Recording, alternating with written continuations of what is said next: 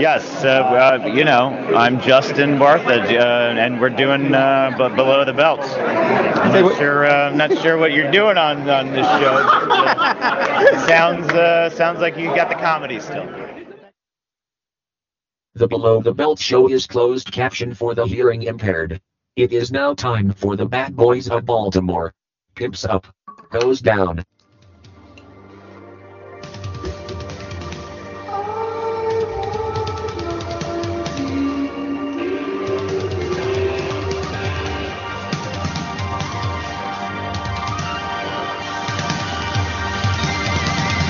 Oh, I got a live one here. Don't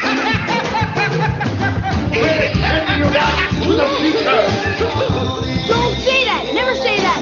Goonies never say die! Wax on, wax off. They're here!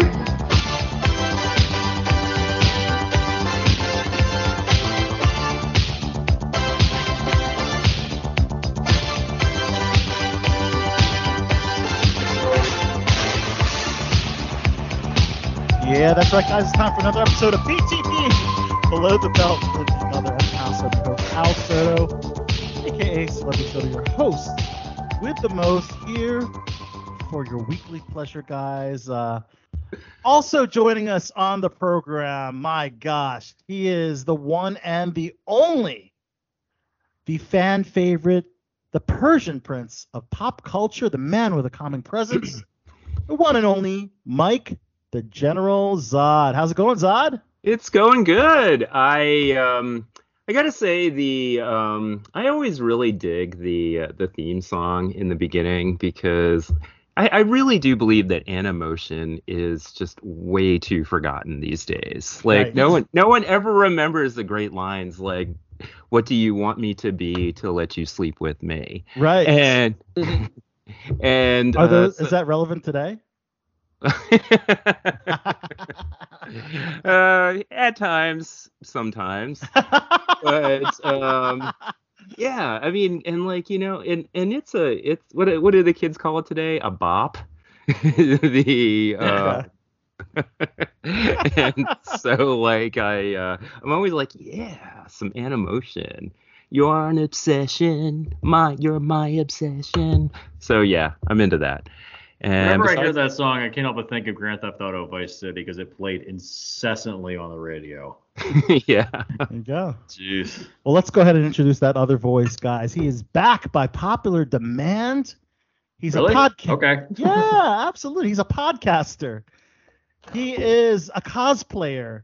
He is a production man extraordinaire behind the scenes. He is hardcore bloodshot Jesse Fresco. Welcome back to BTV. Good to be back. Yes. A little tired, but I'm good. Yeah, awesome. Well, good to have you. And we'll announce her. We're expecting someone else to join us a little later in the program, which we're going to save our special topic of the week, which this week is your favorite movie or TV show that was adapted from a video game. So we'll give the panel a little bit of time to think about what their favorite and maybe honorable mention is in that category. And we will revisit that shortly. So we are here every week, each and every week. And of course, sometimes things happen. Maybe you're invited to hang out with an Academy Award-winning actress and shoot a scene with her.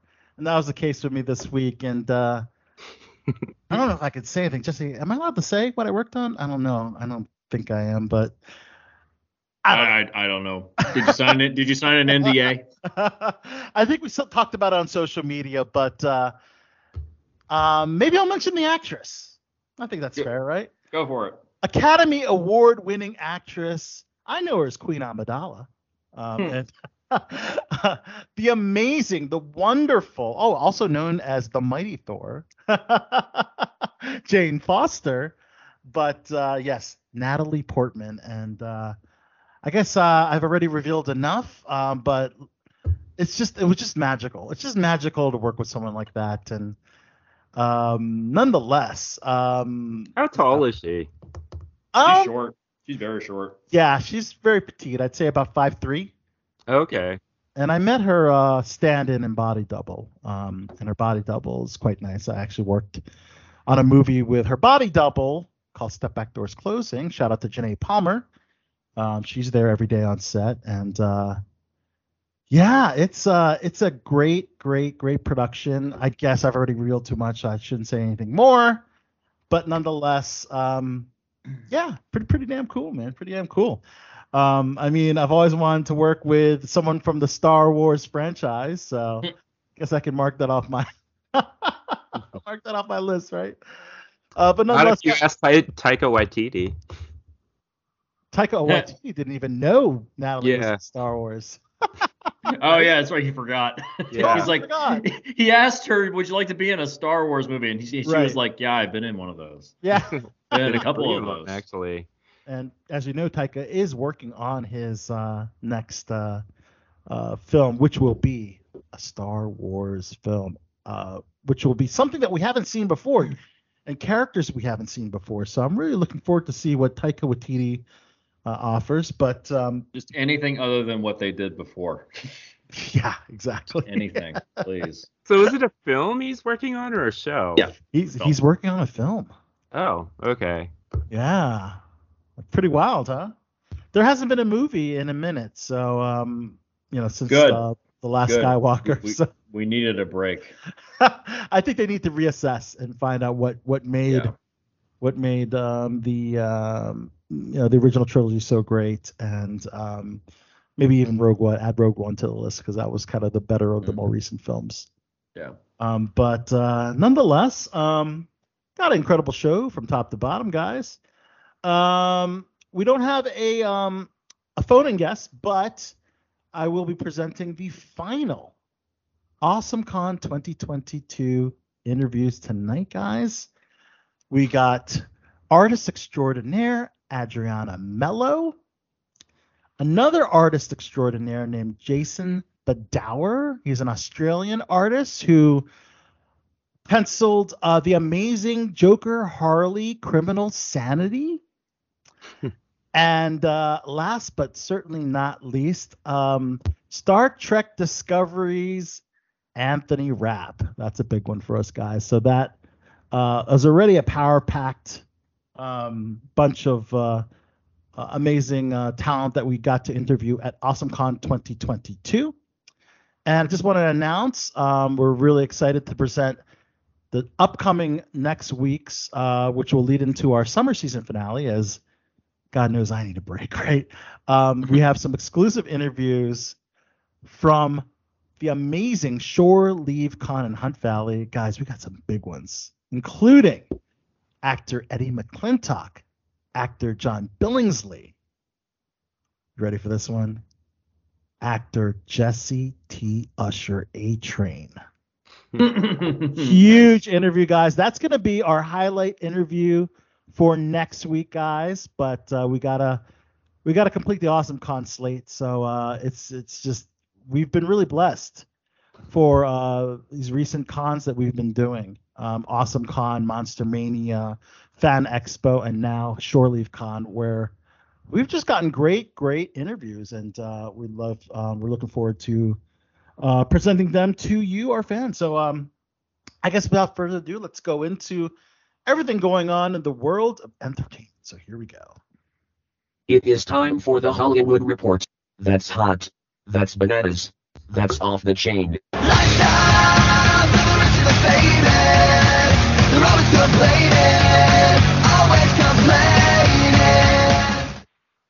That's right. Benji and Joel. Good Charlotte representing.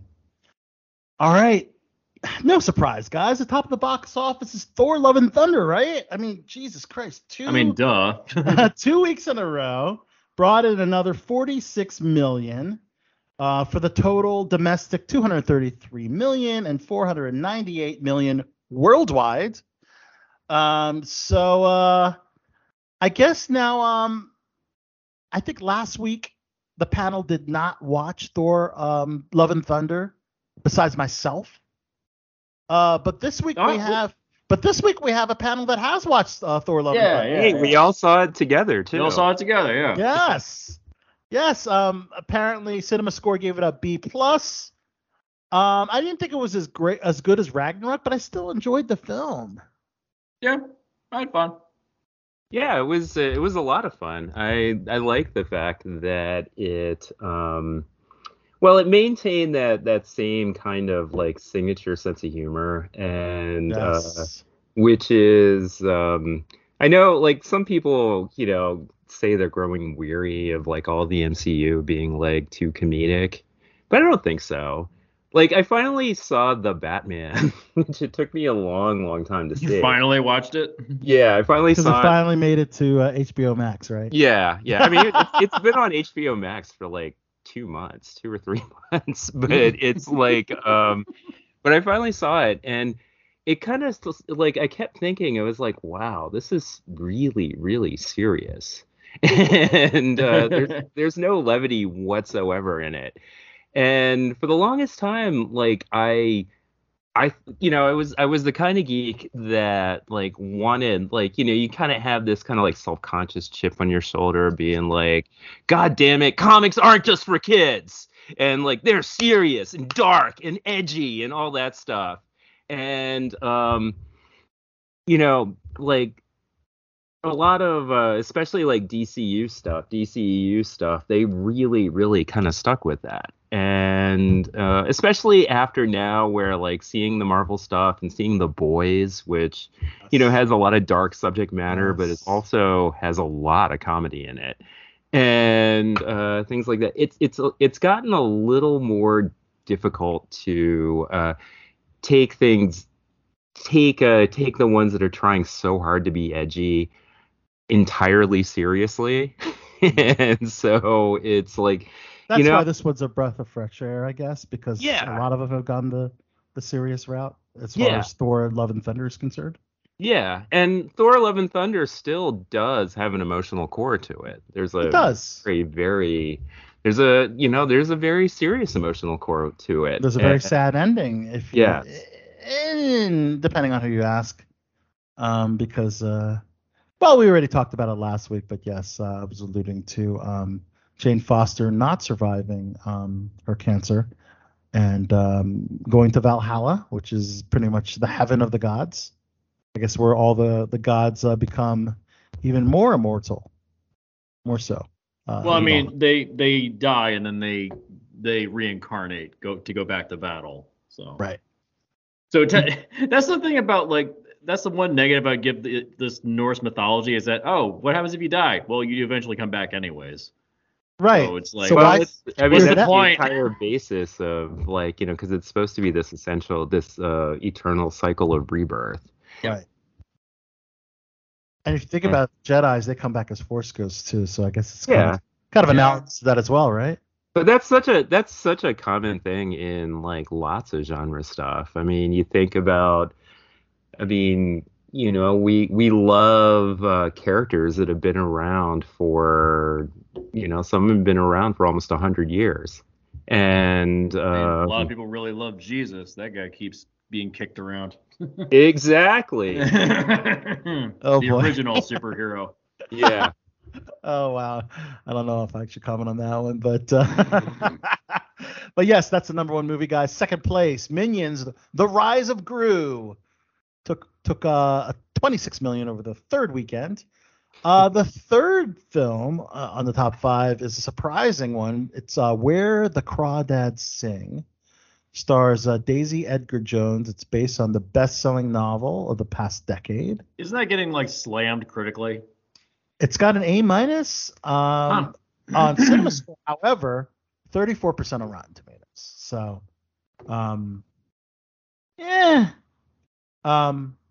So yeah, I guess it's kind of split, right? So hold on, let me reread this. So Hello Sunshine, which was the director's other project. Yeah. That got better reviews, right? Okay. Gotcha. Yeah. But nonetheless, it was a best-selling novel. So, and fourth place, Top Gun Maverick is not going anywhere. I still haven't seen it. I'll wait till it gets on video on demand. Yeah, I haven't seen it. I'm just too busy. I'm too busy. And in fifth place, Elvis, which I promised myself I would see, but I still haven't found time to watch it either. I'm a Did busy that kid, did man. that bomb? Did that It did bomb? not. It did not bomb. In fact, it's the biggest adult-led non-franchise film. So it's not. I guess this adult-led is not a kids film. They're calling it a non-franchise film. So. Okay. But one film we may be looking forward to seeing is Jordan Peele's Nope, which Yeah. stars Daniel Kaluuya, Keke Palmer as siblings and residents of a black-owned ranch in California. Stephen Yeun from Walking Dead is in it. Reactions overwhelmingly positive. People are raving about its tone, the nods to 70s blockbuster era. So that's pretty cool. But Jordan Peele has been ever since his groundbreaking film. What's it called? Get Out. Ever since Get Out. He's just been he's been killing it, literally and figuratively, in the horror genre. I had some problems with Us, but overall I liked that. Us was a fun one too. Yeah, it had some issues, but overall I liked it. Overall liked it, right? Okay. Well, one thing I liked about Us was the fact that it included such a random thing like Hands Across America as a yeah. I love so weird. That was such a strange thing to include. Such this bizarre, esoteric, little bit of 80s trivia.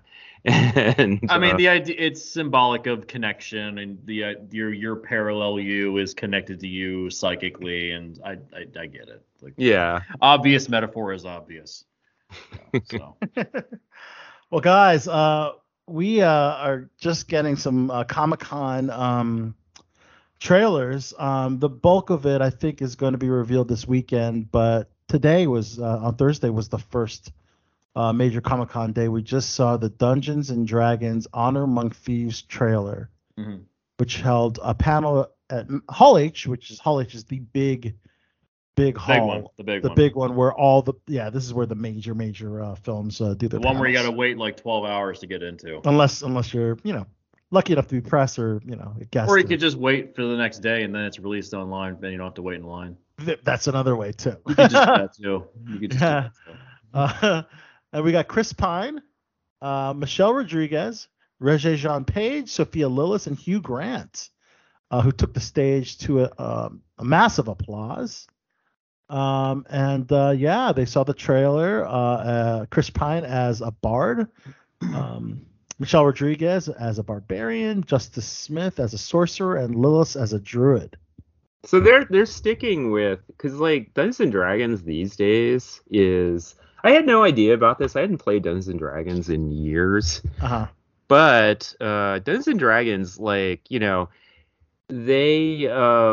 really branched out. The most recent and most popular version of Dungeons and Dragons these days is almost this kind of steampunky universe that it's in. Yeah.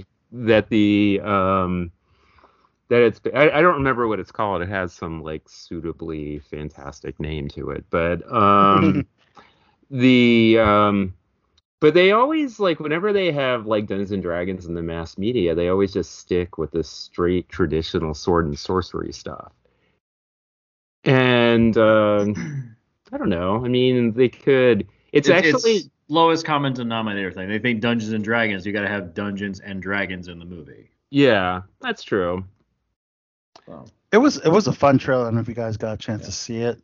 I haven't. No. I think my biggest problem is that it's a franchise that's built on the idea that you build the mission, you build your story as you're playing it, but then you're going to watch basically just a generic. You're watching someone else's story. I'd rather invent my own. I mean, then again, I don't play Dungeons and Dragons. I don't have time. I literally just do not have the time. I'm too busy. They certainly could have incorporated some interactive element to it. Maybe, yeah. Which would have made it truly feel like Dungeons and Dragons, Yeah. Also, I don't have time, and also it just, to me, Dungeons and Dragons, I've tried playing it a couple of times. It just feels like work. It feels like work. I work enough. All tabletop role-playing games and and like battle games like Warhammer and stuff like that. If you want to see what work is, try playing Warhammer. Oh God, no. Warhammer, you need to break out like tape measures, and and there are these like tables. No. These actuarial tables. No. That was insane. I had friends who were really, really into Warhammer, and they tried to get me to play. And I just remember sitting there, and the guy spent 4 hours explaining to me just how to play. No. The answer is no. My time is too valuable to me. That is a hard pass there. Yeah. What other trailers we have? This one is amazing, guys, and I have to admit I've already seen this film due to I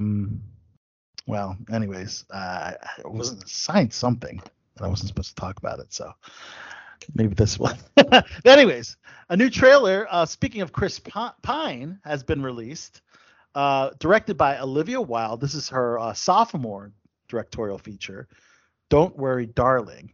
And it's the fictional life of Florence Pugh and Harry Styles. And it's an amazing film, guys. The trailer gives you a glimpse of what it is, but it definitely is worth checking out. And it's got that really nice 50s vibe going on, but it's an isolated utopian community in the California desert, which hopes to change the world. And Florence Pugh plays a housewife, and Harry Styles plays her husband. And they're part of this top secret victory project. And it seems that life is perfect, and every resident's needs are met by the company. But yes, we find out that not everything is what it seems. Sounds like that movie Vivarium. Did you see that with Jesse Eisenberg and Emma? What's her name? Emma Roberts. I haven't. It's okay. It's not great. It's okay. It's got interesting ideas in it. Okay. It's got some problems, but overall, it's kind of sounds similar. Sounds similar. Okay. Yeah, it sounds similar. I've heard comparisons to Warehouse 13. But Don't Worry, Darling stars Gemma Chan. Also, Kiki Lane, Nick Kroll, and Olivia Wilde herself in a supporting role. It's definitely going to be that film to watch. Harry Styles has become quite the actor lately. I mean, he's also going to be in a romantic drama that's going to premiere at the Toronto Film Festival called My Policeman. It's about three people caught up in the shifting tides of history, liberty, and forgiveness, and he plays a policeman in 1950s Brighton who marries a school teacher, played by Emma Corrin, while engaging in a gay relationship with museum creator Patrick, played by David Dawson. So, Harry Styles has come a long way since Watermelon Sugar High. I think he wants to be taken as a serious actor now. I think that's kind of cool that he's kind of transitioned into that side. Another great trailer just dropped. Halloween Ends. This is going to hit the theaters on October 14th. It won't go directly to Peacock like the last film did. Jamie Lee Curtis and Michael Myers have that ultimate confrontation in the trailer. So as Jamie Lee Curtis says, "Come get me, motherfucker," in the trailer, in the Red Band trailer, that is. I love how they throw F-bombs in trailers, and I think that's just why not? Yeah, but there was a time when they didn't do that, They saved it all. The F-word film. The F-bombs like really, really lost any sort of significance a long, long time ago. Right. Yeah, I mean, over in Europe, they just put it on regular television. It's swearing and sex are fine on television. It's violence that gets looked down upon. Exactly. It's very different over in Europe. That's so weird because sex is the only thing that's looked down upon here. Christian conservatives are running everything. Yeah. It's wild. It's wild how the things that can be shown and seen and the things that can't. All right, so number 2 on my list is stuff in production. So what do we have? Well, we got Madam Web, which is the Sony spinoff centered around the obscure Spider-Man character that General Zod you knew so much about, which is wild. I still don't know who's playing Madam Web because the cast is a young cast. I mean, it's Dakota Johnson, it's Emma Roberts, it's Sydney Sweeney. Well, Yeah. there's two things you could guess with that. I mean, there's two characters that played at Madam Web. One was this like really, really old lady, and then the other one was Julia Carpenter, who started out as Spider-Woman, and she gets Madam Web's powers somehow. I don't remember how, but she becomes the new Madam Web. And I think in current Marvel continuity, she is Madam Web. Okay. And so they could be going for that. I did read a rumor that, or I mean, it's probably just like some fanboys wishful thinking, but this theory that it's actually, it's actually not about the character Madam Web, and it's kind of like a backdoor way to introduce Spider-Woman, the character Spider-Woman, who is a little bit more, well known. I don't know how well known she is outside of like comic book circles, and Sony is gonna milk this brand for everything it has. Right. But the funny thing is, the Spider-Woman character really doesn't really have any connection to Spider-Man at all. No. What are her abilities? Is it not slinging webs? She has the electric spider bite. Is what she doesn't even shoot webs or anything like that. Right. Yeah, she does. Does she even climb walls or anything? No, like that? I don't think she does. She has like pheromones or something too. Yeah, this is a very desperate attempt to keep the brand. Basically, but I was actually surprised that Sony has the rights to Spider-Woman, because Spider-Woman is like isn't really that connected to Spider-Man. I would figure Disney but it has Spider in the title, so I can see Black Widow's Spider. I can see the beautiful Dakota Johnson playing Spider-Woman. Yes, I can definitely see that happening. So. Yeah. But who? He had a hot costume, Spider-Woman did. Yeah, I know, right? But who's going to be the senior, the elderly Madam Web? I guess we'll have to wait and find out. But they just announced Adam Scott. Actor Adam Scott has jumped on board. Well, that's cool. I like him. Yeah, they haven't announced what his character will be just yet. He'll probably be generic scientist guy who's been invented for the movie. Okay. Yeah. That's a good guess. We'll see if they did that with Venom. They did it with all these. That's what they did with Jenny Slate, right? Yeah. She was like the scientist. So all of these Sony movies are exactly the same. They're templates. Okay. They all follow the same structure. They're all templates. It's just plug and play characters. So Dakota Johnson, I'm reading here, plays the title role, a clairvoyant woman who in the comics aids Spider-Man in his crime-fighting escapades. Okay, so she is Madam Web. She's going to be a very different Madam Web. She'll probably be Julia Carpenter. That's who she'll be instead of whatever the old lady's name is. Escaping me. So Spider-Woman will probably be maybe Sydney Sweeney or Emma Roberts then. Yeah, that's possible. Yeah, I could see either one of them too. My gosh. I mean, I guess we'll find out in a year. Yeah. So yes, that's right. A year exactly. It's going to come out October 6th, 2023, 3 months later than previously announced. Can't wait. Yeah, I know, right? I can't wait. I love all three of those actors. I said that with sarcasm. I know, but I'm legit on it. I don't know. Sony has burned any kind of goodwill they've had with this brand. It's okay. Have you read the synopsis of Sony was responsible for Into the Spider-Verse, and that's an awesome movie. Yeah. Well, that was also the Lord and Miller. They were the ones pushing that. But then you look at something like Morbius and how they're trying to link that back into the Sony brand and the Spider-Man brand. It's like it's so desperate and pathetic, Mm-hmm. And also, have you read the synopsis for Kraven the Hunter? I have not. They changed him into a vegan because he fights for animal rights. Oh, really? I'm not even kidding. He's not a hunter anymore, huh? That's a little bit shoehorned, isn't it? I wish that was a joke. So is he still gonna wear that like thing where he has that lion's head on his father does. It's a young Kraven versus the older Kraven. The real Kraven is his dad. He probably won't wear fur then. Oh, okay. So Russell Crowe is going to play Sergei Kravinoff, and Aaron Taylor Johnson is going to play, what is it, Aloysia Kravinoff? Yeah, there you go. There you go, Zod. You figured it out. All right, number 3, Dune Part 2 in production, slated for a November 2023 worldwide theatrical release.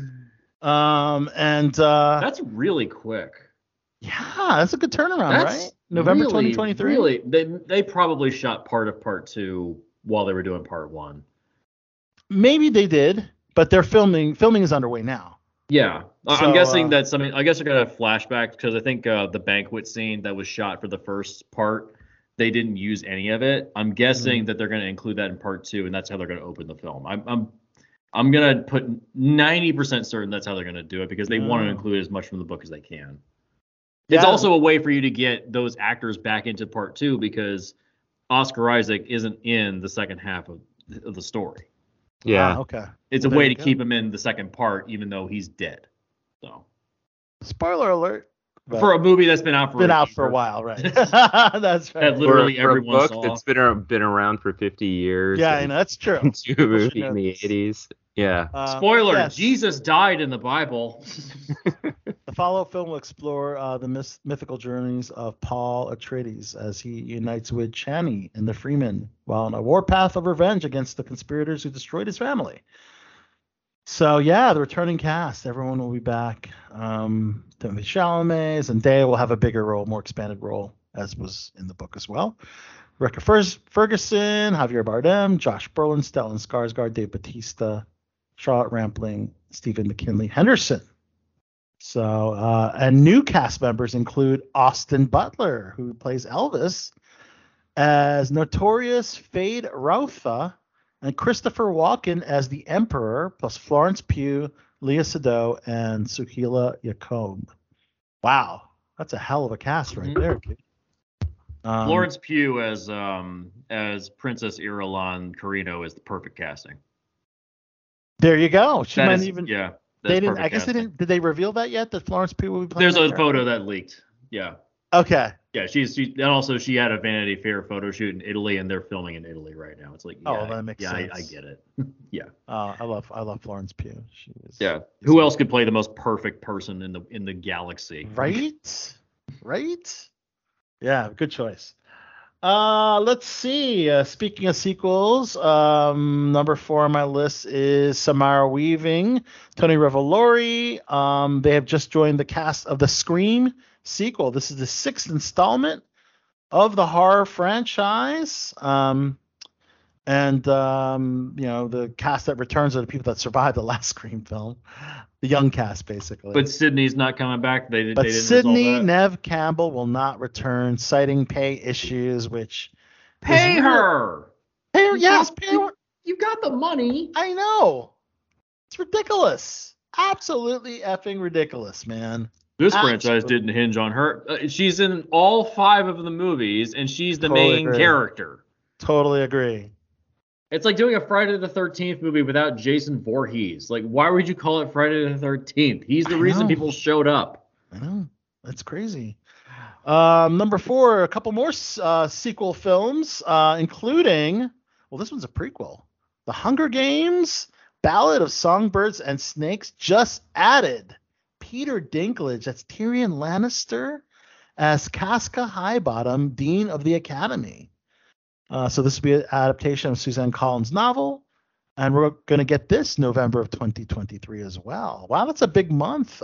Dune 2 and the Hunger Games prequel dropping both in November of 2023. I think they're probably going to be a couple weeks apart. Oh yeah, that would make the best. Because sense, Dune is like Oscar material. Hunger Games is like whatever. But yeah, I doubt they would. Yeah, there's like a one blockbuster rule per week, I think, right? That didn't used to be the case. Yeah, We have had a couple of big ones land at the same time. Okay. It's happened every now and again. Another sequel that I'm really looking forward to is Mortal Kombat. So yes, this is the Mortal Kombat sequel. Oh, is it actually moving forward? That thing just kind of disappeared. Yes, it is. It is. And director Simon McQuoid set to return. As you know, they already teased Johnny Cage in the sequel at the end of the first film. So you know they got to deliver on that. You know, all the fans want to see everybody back. And you know what? That kind of made a very it was a very fine film, as Jesse says, a fine film. Yeah, Based it's like a 6 or 7 out of 10. It's fine. based on the fact that you didn't really have a known cast, and they kind of delivered with actors that you weren't too familiar with. So that's one thing that they did really well. So I guess we can move into the special topic, which is just talk about Mortal Kombat, right? What is your favorite movie or adaptation of a video game? And you can throw in TV series if you'd like. Name a favorite and an honorable mention. So for me, I guess I'll start. My top favorite movie adaptation of a video game is 1994's Street Fighter. It was fun. It was silly. It was campy. The Jean-Claude Van Damme one. Jean-Claude Van Damme. You had Raul Julia. If you ever get the chance, you should. I don't know if you've ever read it. There's this like oral history about the making of that movie that is hysterically funny. It's such a fucking train wreck. Like how many things went wrong with that movie and how, well, terrible a person Jean-Claude Van Damme apparently is. Yeah.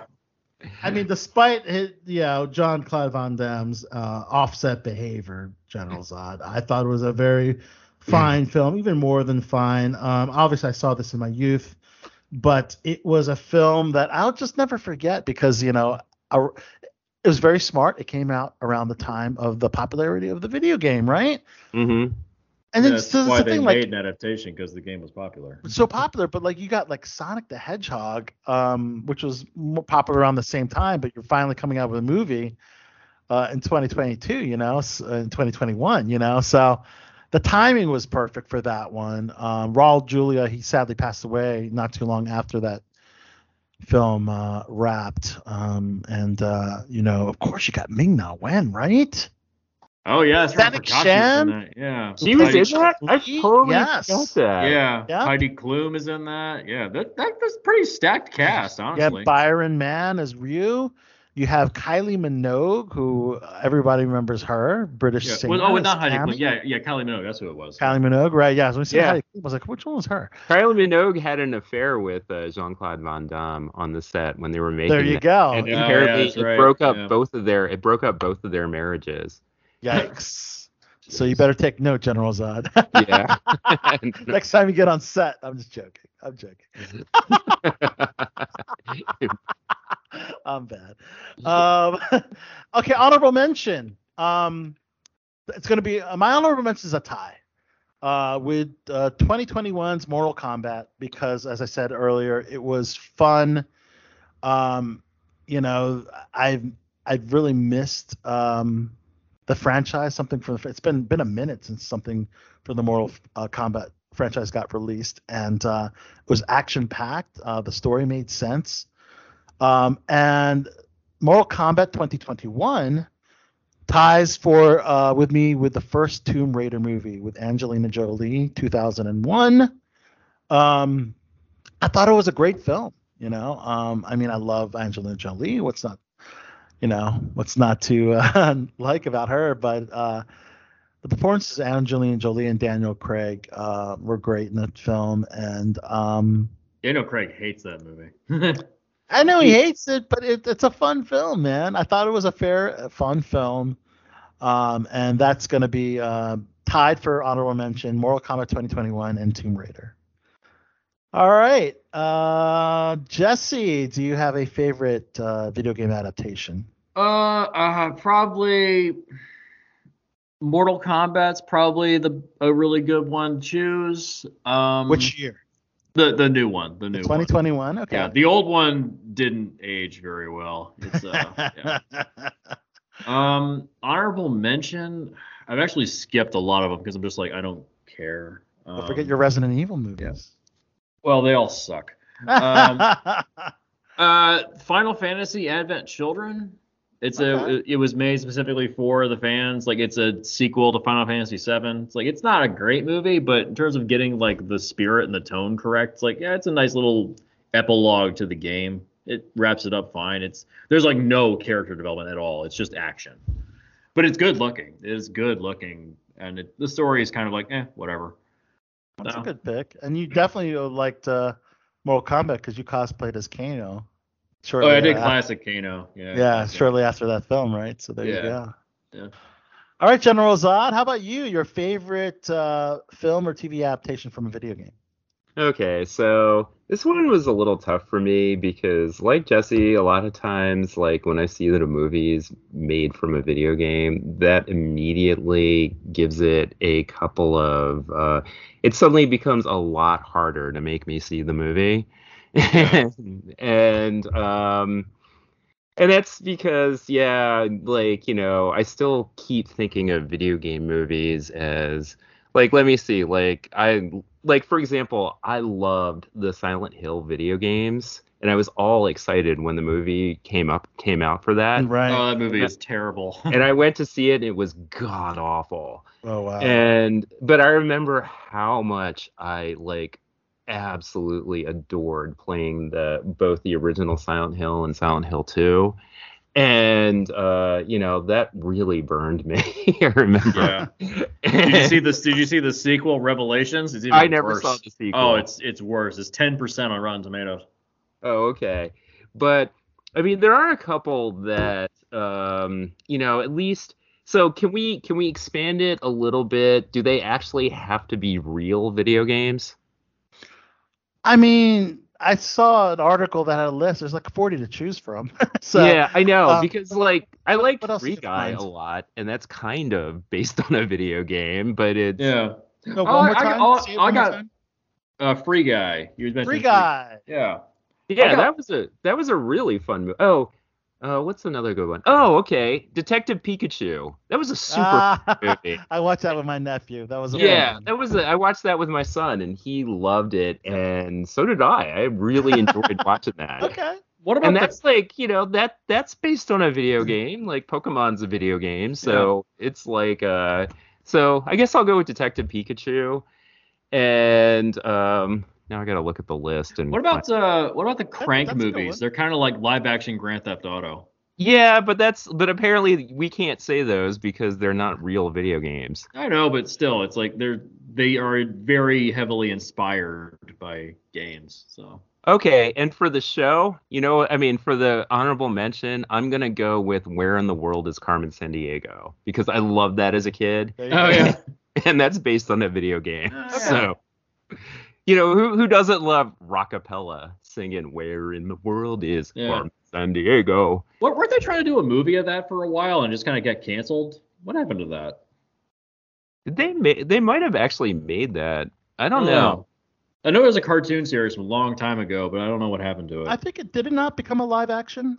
I don't think so. I think they were planning on it, but I don't think it moved forward. But I haven't. Or heard maybe anything. it's still in post production. But I thought I don't know. Thought I recall talking about it. Okay.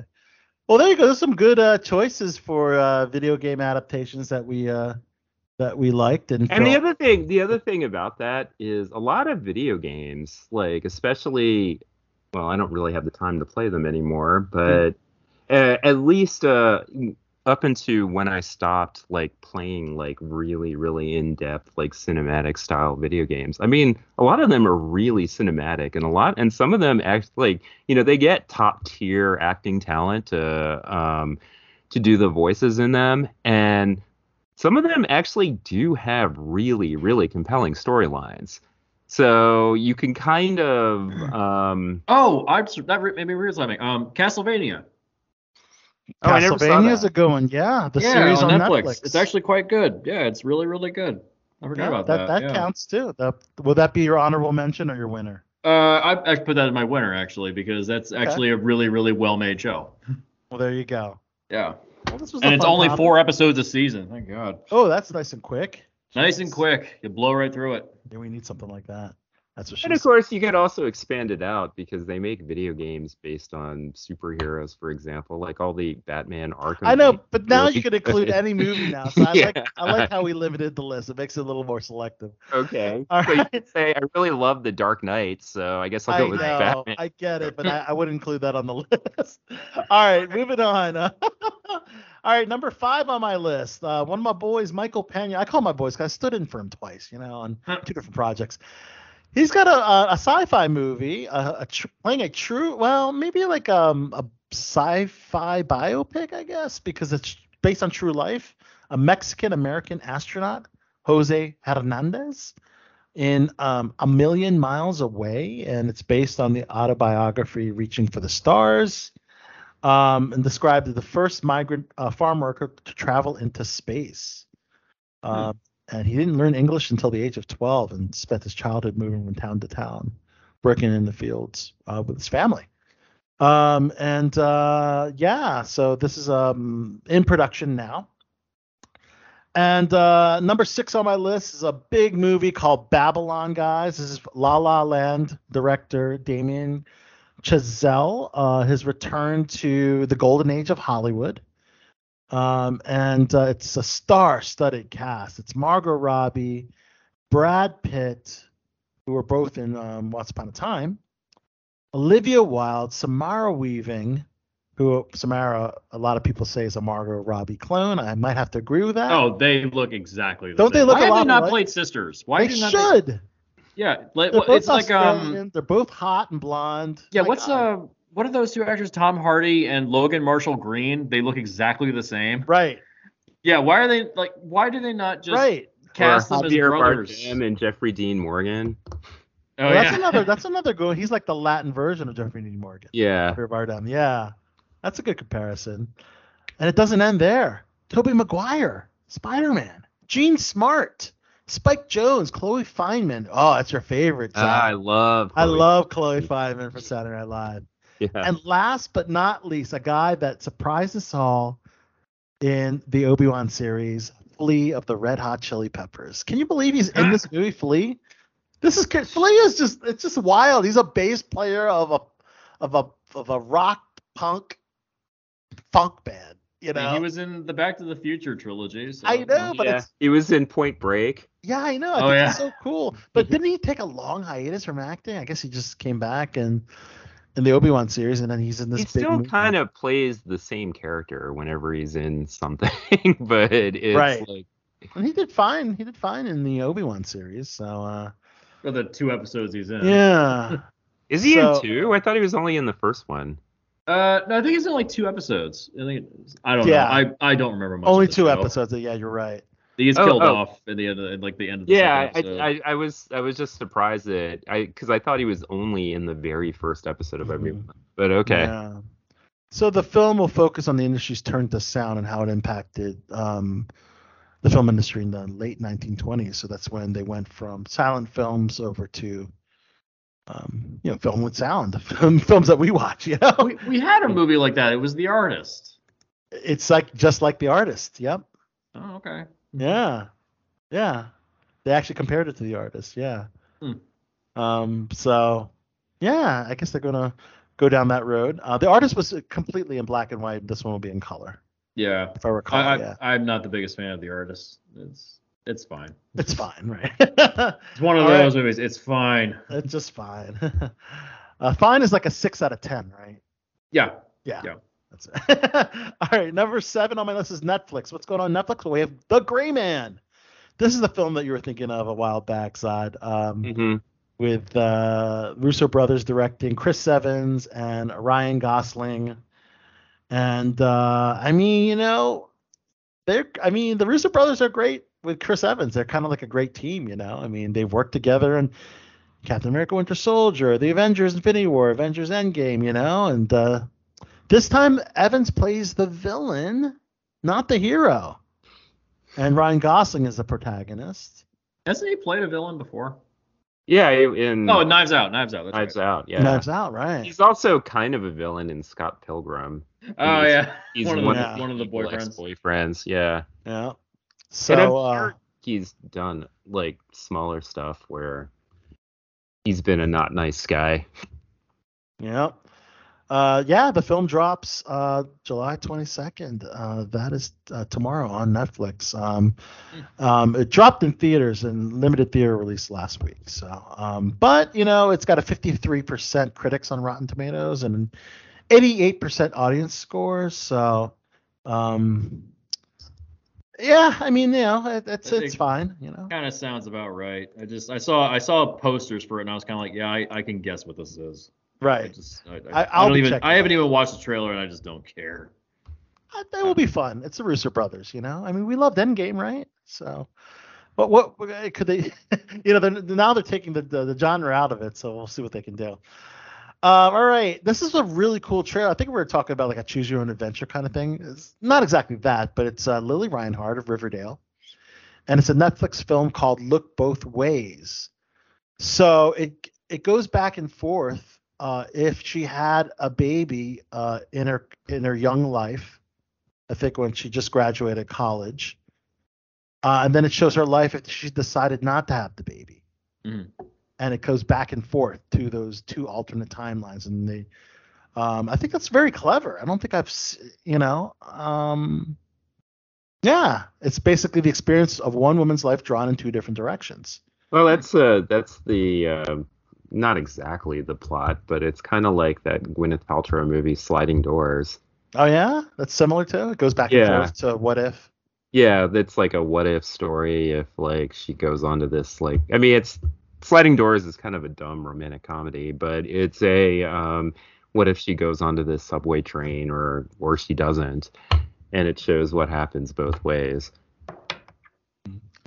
So I was waiting for Tiffany Marie Ford, Miss TMF, to talk Resident Evil with us, but apparently still dealing with the newborn. So so she won't be joining us tonight. So I guess we'll go ahead and talk about Resident Evil.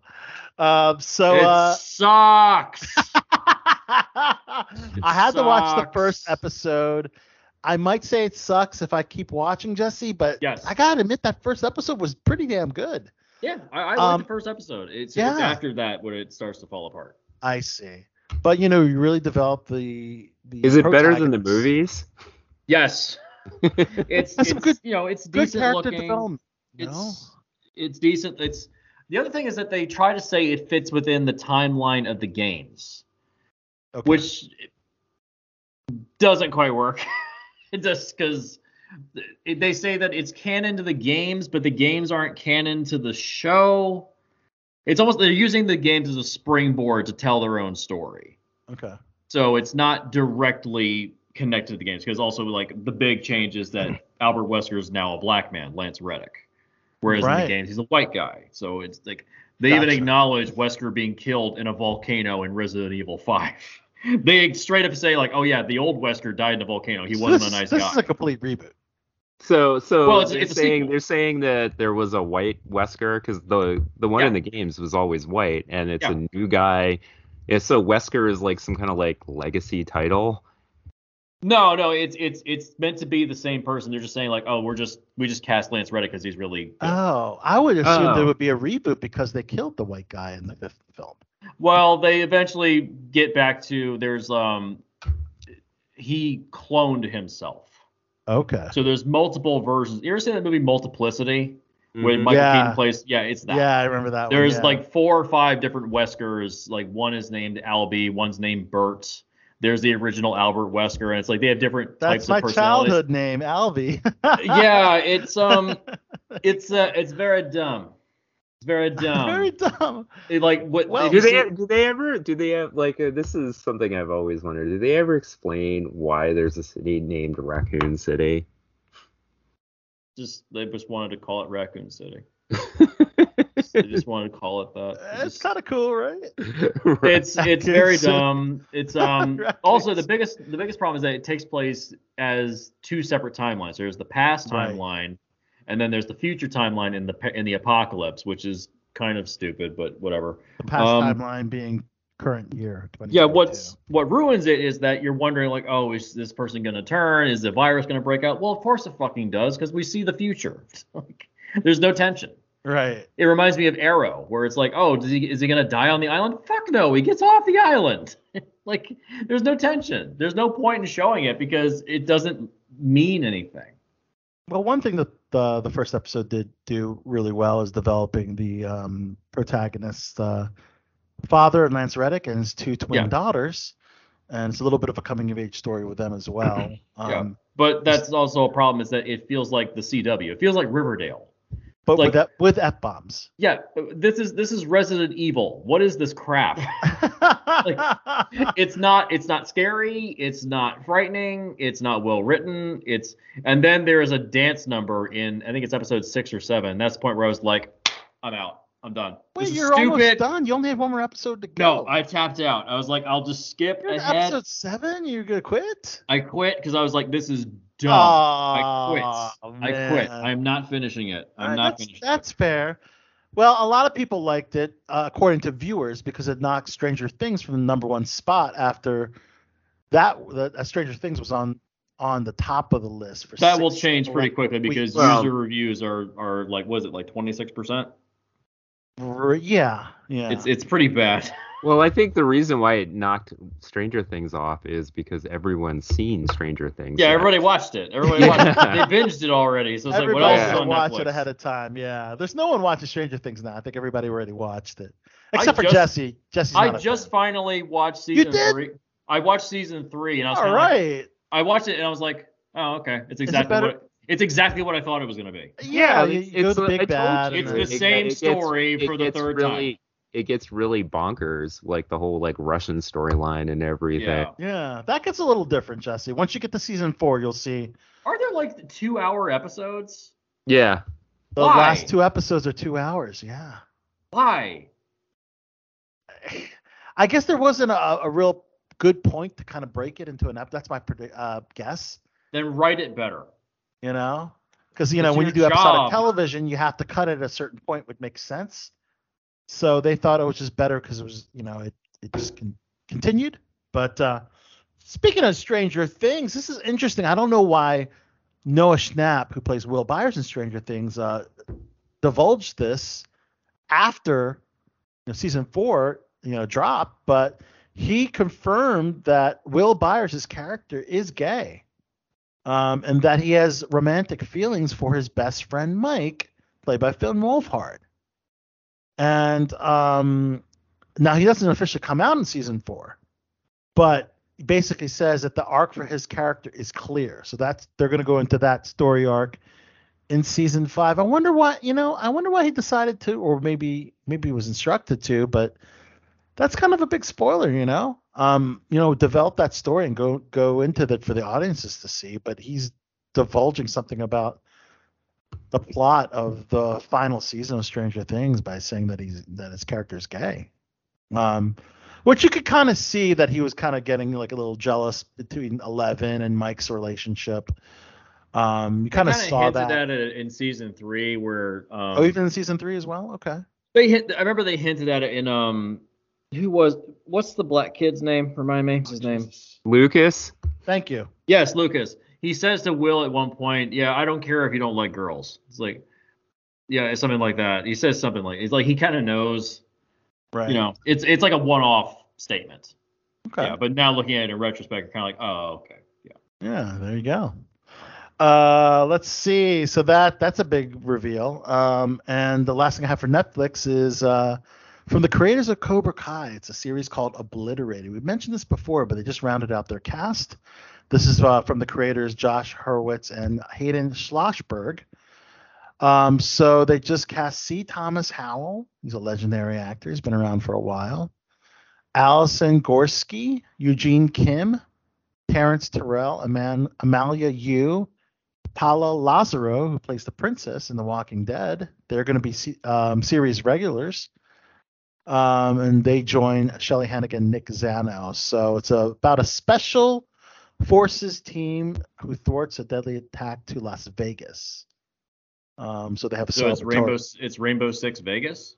So they have a celebratory party filled with booze, drugs, sex, and the team discovers that a bomb that they deactivated was fake, and so they have to fight through being all fucked up and overcome their personal issues and find the real bomb. They have to stop a terrorist attack while drunk. That's great. Right, because they thought, they thought they deactivated the real bomb and were heroes, and now they're like, fuck. That's actually pretty good. That's pretty good. I like that. This comes from the minds of the Cobra Kai folks, so I'm really looking forward to this one. I like the plot, and I love Cobra Kai, so I'm hoping they deliver on this series, so that's gonna be awesome. All right, number 8 is Disney Plus. Jesse, I know you'll be very surprised to know they just announced Deadpool.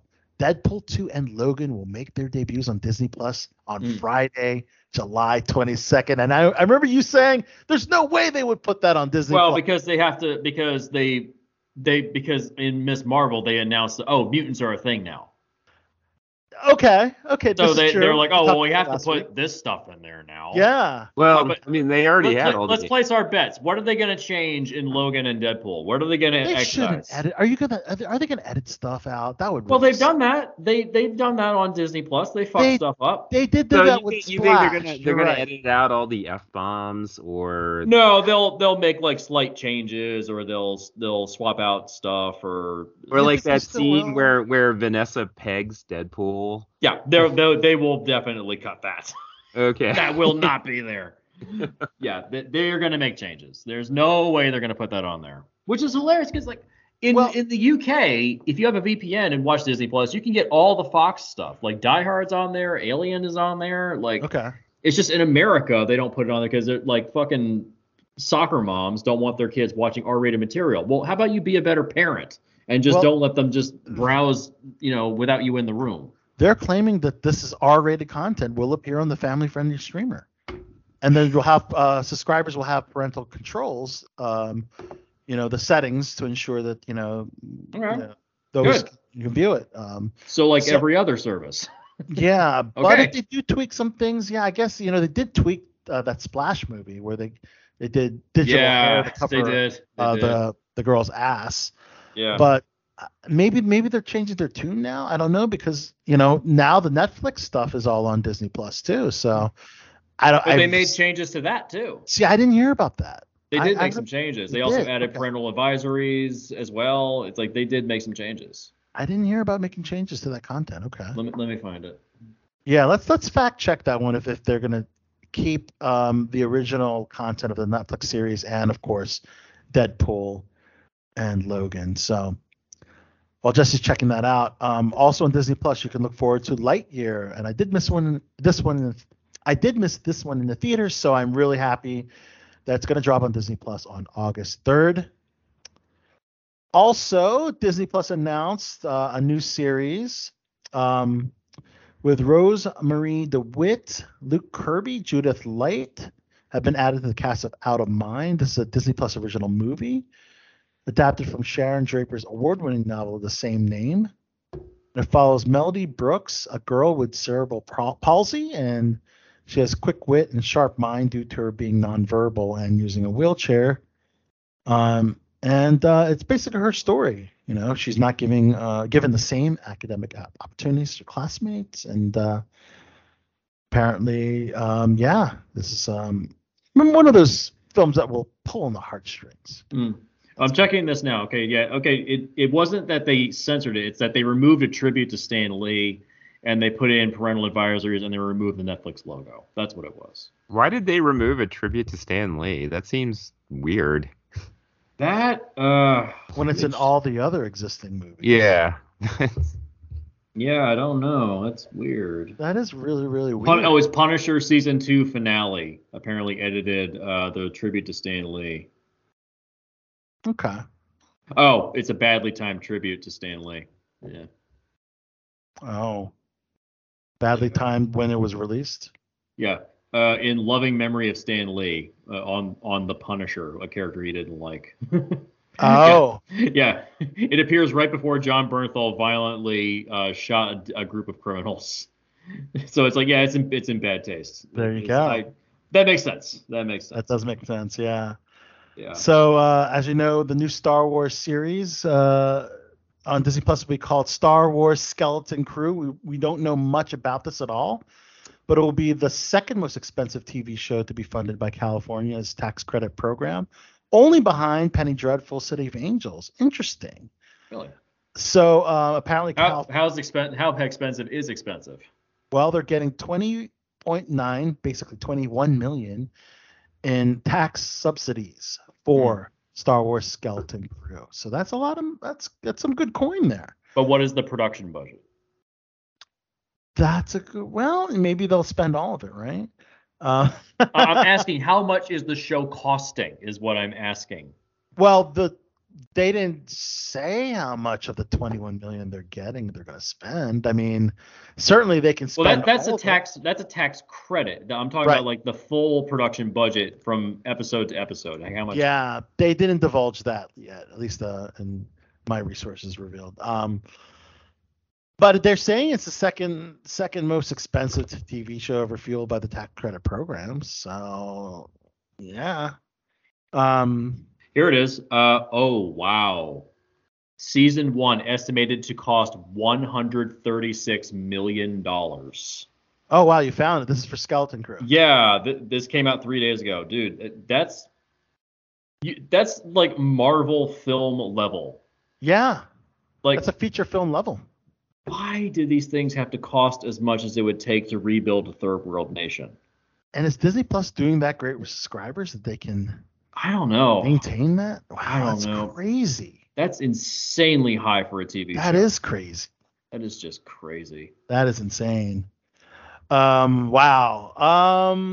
This is an interesting thing about Star Wars. Simon Pegg was asked which franchise has the hardest fans to please, and we all know the answer to that. Star Wars. Star Wars. Yep, that was his answer. And he said, to be honest, as someone who kind of was, kicked off about the prequels when they came out, the Star Wars fan base really seems to be the most kind of toxic at the moment. I'm probably going to be very controversial to say that. And he talked about Jar Jar Binks, who's played by actor Ahmed Best. And apparently he contributed to that backlash. But basically, he says he apologizes for that because, there's an actor involved, and he was getting a lot of flack, and he was a human being, and, he was suicidal, And then you have like Kelly Marie Tran, who had to leave social media, and then you had Moses Ingram, who had to deal with racist fans, and I would definitely wholeheartedly agree. Yeah, Star Wars fans are just, some of them are really, really real dicks, man. Yeah. Seriously. DC fans are pretty bad too. DC's pretty bad too. Yeah. Well, specifically Zack Snyder fans. Well, they're saying They like, will not a let lot go of of those, how much they got that Snyder cut. They will not let go of it. a lot of those supposed Zack Snyder fans, the ones who really pushed for the Yeah, Snyder, they were bots. it was revealed there were a lot of bots. Right. And That's right. Yeah. So that's probably why they won the Oscar for, they did that new Audience Choice Award at the Oscars, and the Zack Snyder Justice League Director's Cut won. So now that it kind of makes sense. So like no applause in the well, audience. I mean, I liked it, but it was okay. Like the Zack Snyder cut, I didn't hate it, but it definitely came and went. No one remembers So it that- or cares. Yeah. So now it makes sense as to why it won. Yeah. But there's Yeah. you can't limit. I mean, Star Wars is they're probably the most vocal, but just about all genre entertainment has a toxic section of fandom. Right. You can't. I mean, there's plenty of there's plenty of bloviating old conservative comic book fans who get so angry when Sam Wilson's Captain America, or how can a black kid be Spider-Man, or shit like that. And I mean, you see it. I mean, there's also like a big problem with that kind of stuff in all sorts of other niche things. Like, I read this article about how insane some fans of those like Harlequin romance novels. Yeah. Like, there's some insanely intense fans in that group, and there's somebody, I guess, a new one went in, and apparently a lot of them are really like, if you actually like, the subject matter in those books is insanely conservative, and like politically conservative and everything. And recently they tried to introduce one that was a little bit more progressive. It had like an interracial relationships and everything in it. And, it was completely attacked by the fan base. And that's something like you don't really think about. Like, who the fuck thinks about Harlequin romance novels? That's for 50-year-old spinsters. But it's like not Harlequin, but Harley Quinn. That's odd. Yeah. But I see what you're saying, Zod. And one more point before we take a classic cut break in the world of Star Wars. Apparently, now he's not suing, but Joe Dante, the Gremlins director, apparently feels that the Baby Yoda character has a lot of similarities to the cuddly Gizmo. Oh, no shit. You don't and say. They both have big ears. That's about big it. Ears. They got the big black eyes, they're super cute. And apparently, he says the longevity of the films is really key to this one character, Gizmo, who is essentially like a baby, which brings you, of course, the Baby Yoda, who is completely stolen or is just out and out copied. Shamelessly, I would think. Wow. Good God. But what's the last thing Joe Dante did? Exactly. Small Soldiers, I think. Oh my! Oh, there's a terrible movie. Yeah, that movie ain't good. So people have been bombarding him on social media with scale drawings, comparatives, etc. Also, like the character of Gizmo is much more kind of like much more kind of like snarky, a little more. Mm-hmm. He moves about much. He's much more kind of like quick-witted, whereas with Baby Yoda is more kind of like aloof, like a really like a baby. Right. Yeah. They're. I can see where he's saying there's inspiration, but they are not the same thing. It looks like he does. He directs a lot of TV series now. Yeah. Yeah. He was 10 episodes of the remake of Hawaii Five-0. Well, if you didn't know, they have the Gremlins Secret of the Mogwai HBO Max animated series where Dante serves as a consultant on that project. So, yeah. So there you go. So I think this is a great time to take a classic cut break. I thought one particular song from Stranger Things that was overlooked was a song that was played in the end credits of episode 8, guys. And this is a new wave band from the 80s, and it's Susie and the Banshees. This song, I don't know why this one didn't get like top of the charts like Metallica's Master of Puppets and Kate Bush's Running Up That Hill got, but it's a great song, guys. So you're going to listen to that song here on BTB. From there, we're going to go into our exclusive interviews from AwesomeCon. It's the Artist Corner here on BTB as I talk to artists Adriana Mello and artist Jason Bedower from Joker Harley Criminal Sanity. So there's some good stuff coming up, guys. So we'll be back right after that. Okay.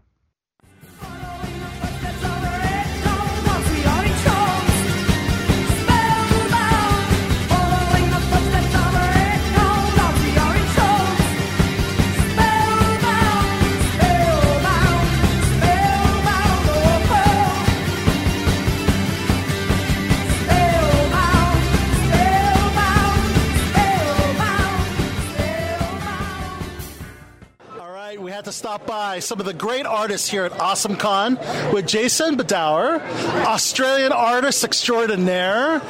You just did an amazing book, Joker Harley, Criminal Insanity. Criminal Sanity. Criminal Sanity. Yes. Thank you for the correction. The whole point that some of these killers, because they know what they're doing, that makes them sane. And we've been really blessed in society that we have very few of these sociopaths that actually are intelligent enough to actually pull this off. That to A, are be criminally sane and also be smart enough to do this. And this is what this book posits, that if the Joker was actually a real-life person, that's the trouble that we would be in. Wow.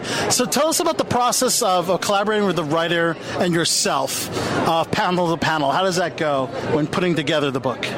Look, so I got to work with the absolutely incredible Kami Garcia, and I don't say that lightly. She's just an absolute pleasure to work with. So my job, I came on from issue 2 onwards, and I took over doing the layouts on the book. Nice. I would get a script, and one of the things about Kami's scripts is they're just so easy to work from. Nice. She writes very, very light scripts, but she gives me these huge Pinterest boards of moods, ideas, shots, costumes, everything. So it's like she defines the sandpit, and it's up to me to figure out how to build the castle in there.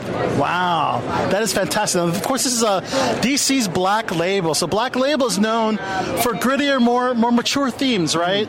Kind of like what Vertigo did many years ago, right? Yeah, absolutely. This book is, unfortunately, it's not for the kids. There is some absolutely gruesome stuff there. There are times where Kami would be sending me texts of being like, so this is what the interior of stomach lining looks like. If you could capture that texture as accurately as you could, that would be great. I drew my line at burns. Apparently burns I struggle with, so Miko got to draw the burns in there and did a spectacular job. Wow. Yeah, so you can get colorful with the language. Maybe it's a little more mature, artwork for maybe some sexual situations. Maybe is that what you could expect in a Black Label book? Yeah, absolutely. And that's the fun of it, being able to actually go anywhere that you need to. Yeah. But again, it's one of those things that just because you can doesn't mean you should. And one of those things that I think it also needs to be endemic to the story, which I think is really important. Right. I feel very much like that anything you see in here is only maybe a couple steps beyond what you'd see in The Batman. In fact, I actually wish we'd drawn Commissioner Gordon as black, and then I could just give you this book and be like, pretend Batman left town for a year, and Gordon has to catch the Joker by himself with a profiler who's Dr. Harley Quinn. Wow, it could be canon that way, right?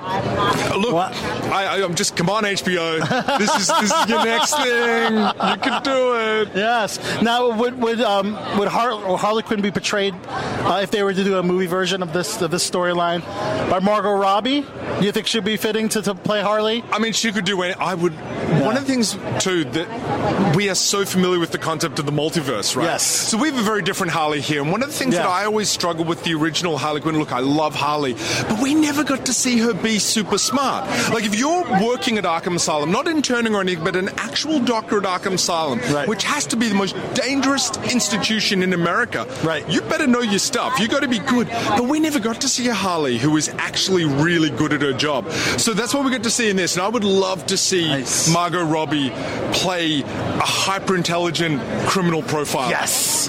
Huge Margot Robbie fan. I mean, she's amazing in so many ways. And yes, Criminal Sanity, of course, an upcoming, it's already out now. It is, the hardcover graphic novel. And what do you have coming up in the future? Right now, I wish I could talk about what I'm working on next, but I do my own creator-owned project called Run Red, which is coming out, which is basically a zombie apocalypse set in a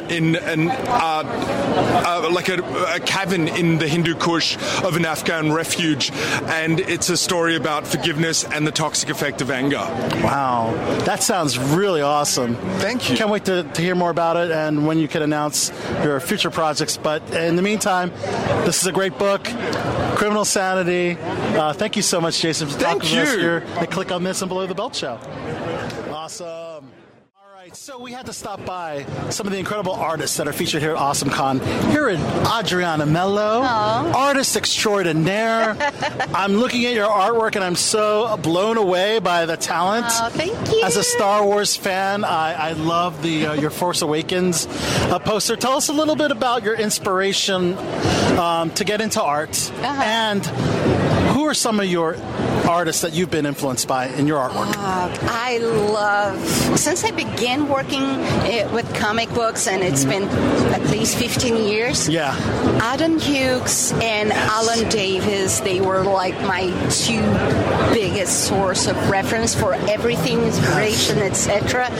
Two great names. In Adam Hughes, especially Adam Hughes for color, composition, etc. So even for those the art war, the Star Wars pieces I have here, Game of of Thrones, Wonder Woman, everything. There's a lot of, the influence from Adam Hughes' work. I see Adam Hughes. He's known for like the bad girl art, Yes. And I certainly see some of the influences here, right here. No Justice, Riverdale. It seems like a lot of your art is female focused. Yes. Would that be fair to assume? Yeah. Awesome. Now, tell us who are some of your favorite fandoms to illustrate for? Oh, I worked for like 2 years for Titan Comics, drawing a comic book about the Ninth Doctor. Oh, nice. So I love Doctor Who. I'm a Whovian myself. Oh, good. Yeah. Nice. And also love everything related to Star Wars. So those are the two things I love the most to draw. Awesome. I can see right away your fandom shows through. And the Star Wars art and the Doctor Who art that you have here today. Wow. Adriana, thank you so much for talking to us here. The Below the Belt Show, click on this. And more artists to be featured yet to come. Okay. Thank you. That was great. Yeah, that was Susie and the Banshees. Spellbound. Zod, are you a fan of Susie and the Banshees?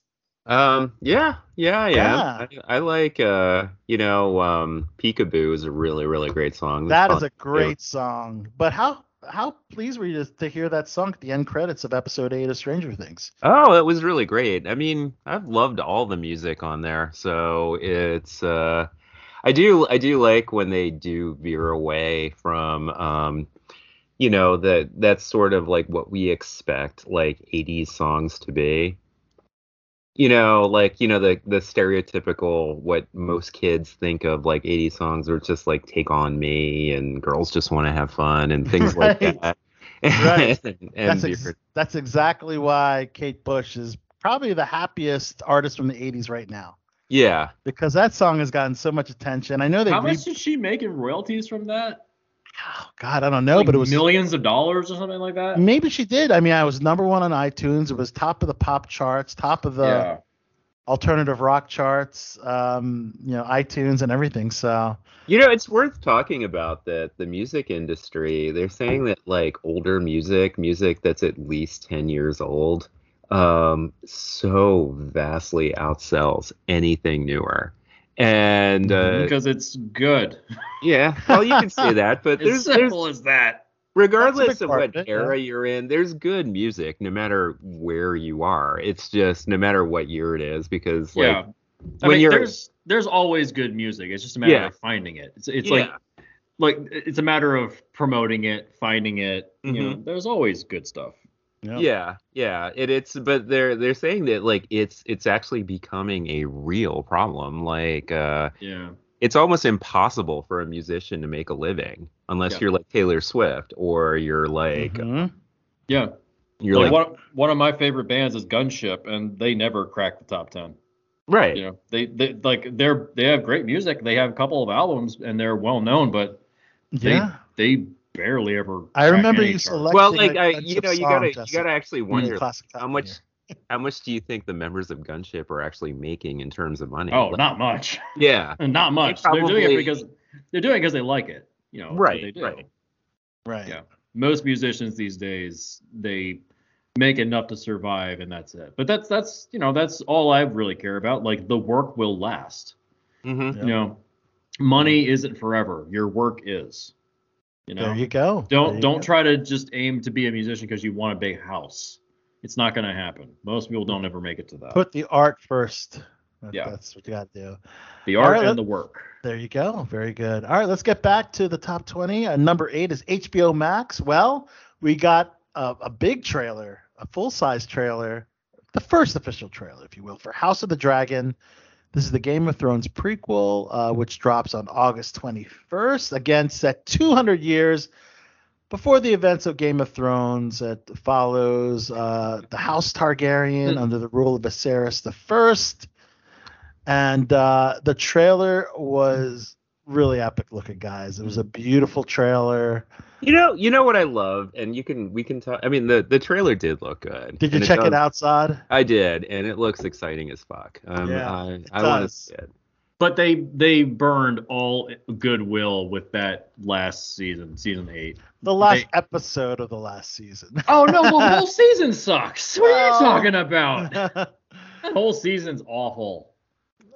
Yeah, I mean, the battle of it was rushed. The Battle of Winterfell. It looks like you're looking at everything through a black mat. Like it's awful. It was still exciting. If you could see it, it was still exciting. Dude, that was. Yeah, I mean, when we sat down, when I remember sitting down and seeing that when it first, when that episode aired, and my jaw was on the floor. I was really. Yeah. I mean, when you look back at it now, like looking at it like through hindsight, it has a lot of issues, but I just remember that moment when I was sitting there and saw it for the first time. Yeah. And it's still epic despite its visibility issues, right? Yeah. It was still quite epic. Zod. Okay, so this is something that I always and you can apply this because I know you're going to talk about Rings of Power too. Oh yeah, it's coming up. All right, okay. Well, maybe I'll wait until we talk about Rings of Power before I bring this up. Okay. It's a small little pet peeve I have with most like fantasy. We'll get to the Amazon stuff, and then that's when there's a bit of crossover with those because they're both prequel shows to very popular fantasy franchises. Exactly. Yeah. Well, we'll get to that shortly. On HBO, there's this great show, and it stars Lily Rose Depp and The Weeknd. It's called The Idol, and there's a 1.5-minute teaser, and it's wild, dude. Topless women, champagne bottles, a car ride in California, into a mansion. California, that's wild. Lots of women saying "lick it, spank it, drop it," and then I remember Lily Rose Depp in Yoga Hosers as a 15-year-old girl, and she's certainly grown up, guys. Pretty much right before our eyes. But yes, this it's very racy. But I think this is The Weeknd's first foray into acting. I could be wrong, but I think so. But the trailer looks really exciting, so I highly recommend checking it out, guys. All right, number 9 on my list, Showtime. Only one thing on Showtime is a Fletch reboot. It's called Confess Fletch, starring John Hamm. It's gonna premiere on Showtime October 28th. Of course, we all remember Chevy Chase, who brought Fletch to life in 1985 and 1989. Yeah. So timely. I just a week ago, I was curious and I watched that Comedy Central. It's on YouTube. The roast of Chevy Chase, which was such a debacle because apparently, like, I'm sure you guys know how incredibly loathed and despised Chevy Chase is. Like, lately he has been. A lot of things. He's just become a cranky old man. It's not like it's undeserved though. He's a huge it's not. It's not undeserved at all. And there's a funny article that pretty much lays down his history of being terrible from the beginning when he started. And that's really sad to hear, considering his characters on his movies have always been good-natured, funny, likable characters. Oh, well, not in Community. He was okay. Well, his character was an asshole. I mean, that was probably the true to life character to who he really is. Right, there you go. And so I think John Hamm will do a better job of having the torch, carrying the torch for this new Fletch on Showtime. So, all right, we got stuff on Amazon, and of course, one film I'm looking forward to because I'm a big fan of Eddie Murphy is a comedy film called Candy Cane Lane. So I think Amazon and Eddie Murphy have this distribution deal because they had the Coming to America sequel on Amazon. So this film will be a first part of a 3-picture deal that Murphy signed with Amazon. So there you go. And of course, our favorite show on Amazon is The Boys, and The Boys spinoff. They have a title now. It's called Gen V. Oh yeah. I wonder if this is supposed to be the X-Men group. Because there's an arc of the Boys where they have like the X-Men type characters, and it's really fucked up. They're called the G-Men. The G-Men, yeah, and there's like there's like 10 different G-Men teams and they all hate each other. Yeah. I remember that. Well, they also imply that the Professor X character is a child molester and he molests all of them, and so they all molest each other because they think it makes them better superheroes. Is this G-Men and Gen V the same? So this is America's only... I feel like they're meant to be the same. They're clearly updating it. They're giving it a college spin, I guess, because it's America's only college exclusively for soups. Yeah, that's gotta be the Charles Xavier School for the gift. Yeah, that's got run by VOD International. Yeah. It's an R-rated series that explores the lives of the hormonal competitive soups as they put on their physical, sexual, moral boundaries to the test. So there you go. Yeah, that's X-Men. That's just X-Men. Okay, so it's Jazz Sinclair, Shelley Kahn, Maddie Phillips, London Thor, Derek Liu, Asa German, and Patrick Schwarzenegger, Arnold's kid. I got a little funny thing on Arnold a little later. Sean Patrick Thomas and Marco Pagasi. So there you go. And of course, the big one on Prime is the 2.5-minute teaser trailer for The Lord of the Rings, The Rings of Power. Wow, dude. It's beautiful. I mean, they spent a ton of money on this show. $500 million. Right. Mm-hmm. Right. So it's going to look very cinematic. You know, they shot the first season in New Zealand. Apparently the second season is going to be shot in England. I guess they maybe realized it was a little too expensive maybe to shoot. How many seasons are they trying to go? You're right. They did kind of have a map laid out of how many seasons they did want to go. I don't recall what it was. Mm-hmm. But so how much source material do they have now? You know, they're pulling Silmarillion stuff. Okay. Is that... Well, yeah, I mean, the Silmarillion it's pretty much like an encyclopedia of Middle-earth. Right, and they have to create the story surrounding these characters. Yeah. So let me bring up the thing that's kind of a pet peeve of mine with... I mean, I know this is like firmly established. I mean, this is firmly established in the book. So this is presumably supposed to take place like thousands of years in the past compared to the Lord of the Rings books. Yeah. And you look at it and it's thousands of years. Neither society or technology has changed at all in those thousands. I know. I acknowledge that too. Yeah. I said the same thing. Yeah. Okay. So I think our panel has to be down by one. I actually gotta go to bed. Jesse Fresco has to do what I did earlier yesterday. Be on set. I have to be up at 5:00 in the morning, and it is 10:45 right now, so I gotta go to bed. So Jesse Fresco, Hardcore Bloodshot, podcaster extraordinaire. You did want to plug your upcoming podcast where you talk about something relevant to what we talked about earlier. Oh yeah. We had an episode. We were talking about video game movies and TV shows. We did an episode of Two Whatever's Way Up where we talked about. It was me and two other panelists talking about what games we want to see adapted into film or TV, and we each picked 3 separate games. So we go into like what's being made right now. We talked about like the Fallout show being produced right now, which is being shot in New York. Like, so there's a lot of stuff that's on the docket to be made. A lot of it is Amazon.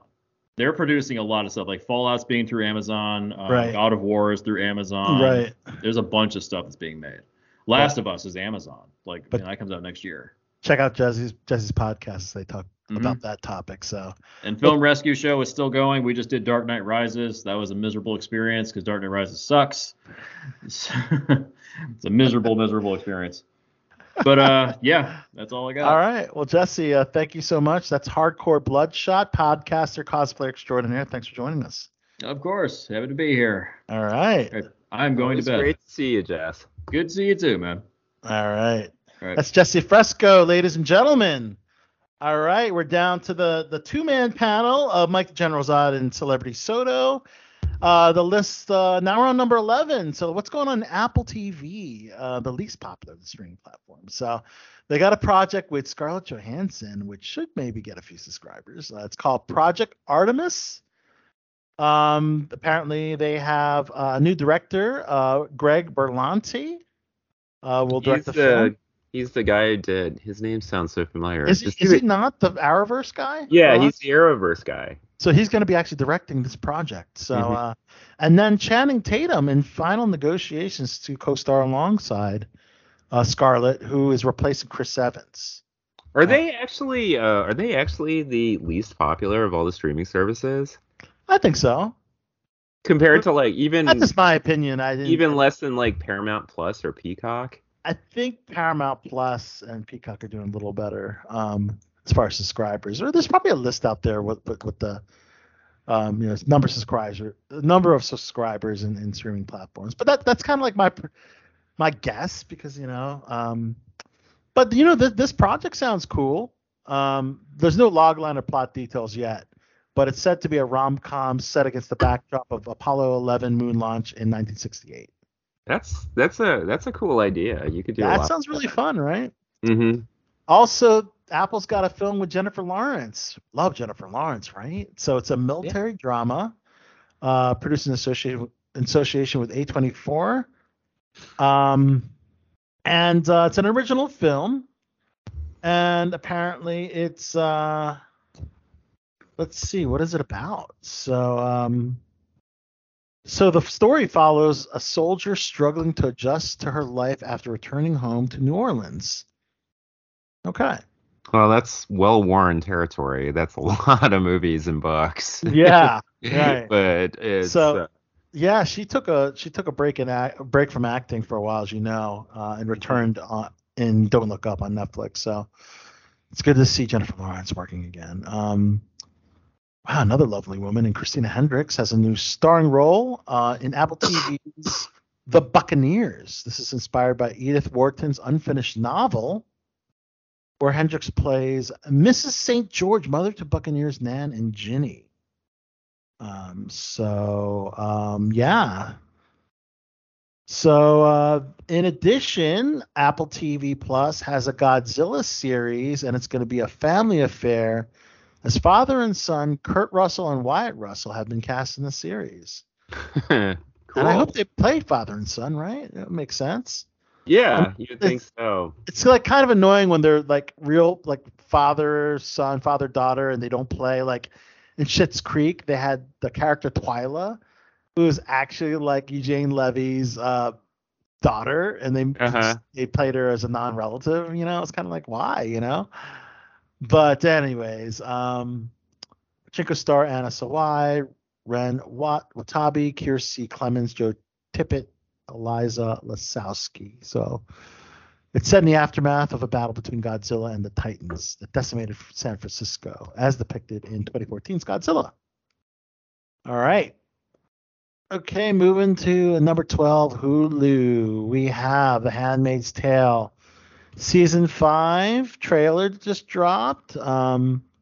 Sets up Elizabeth Moss's starring character against her former abuser, Serena, played by Yvonne Strahovski. I really have to get into that. I haven't watched. I've only watched season 1 and I didn't finish. Yeah, but it's a very, very powerful series, and a lot of people, have kind of posted memes of Handmaid's Tale due to the Supreme Court. Yeah, well, it's a decision to overturn Roe v. Wade. Yeah, it's a pretty obvious thing to connect there, and they were doing that when Amy Coney Barrett was nominated for the Supreme Court because of a lot of things she said and wound up doing.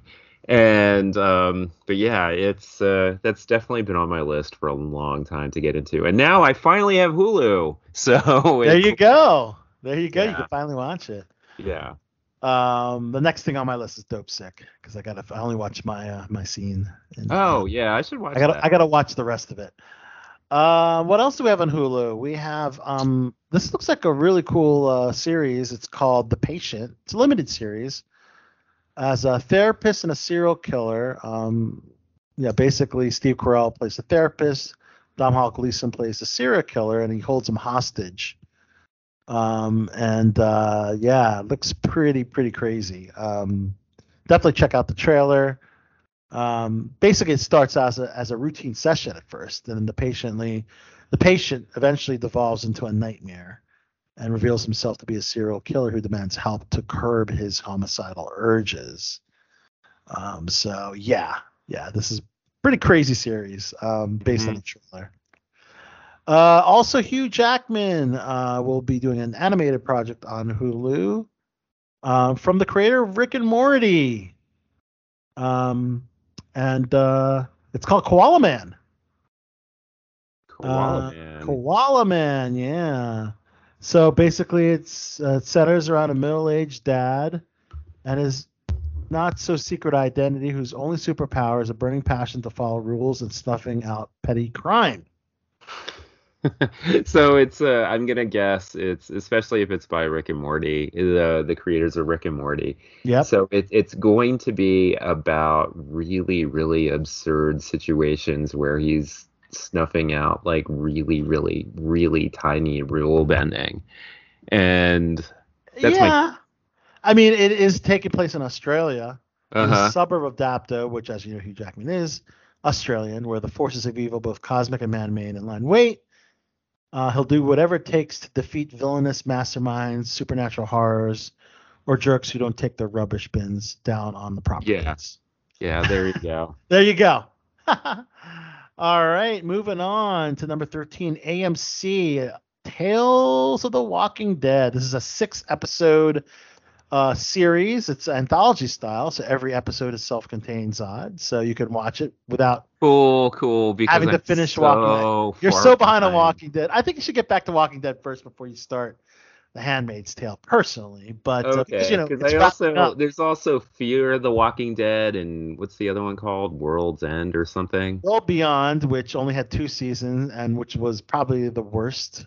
Oh, was it? Of the spin-offs. Yeah. Well, there's only been 3 so far, and then of course we get a 4th one coming out next year with Isle of the Dead. But we see Parker Posey and Gillian Bell in an office, so that they do one story, and then Olivia Munn is in a scene and is her own episode with Terry Crews, and then also Jesse T. Usher of The Boys has an episode as well.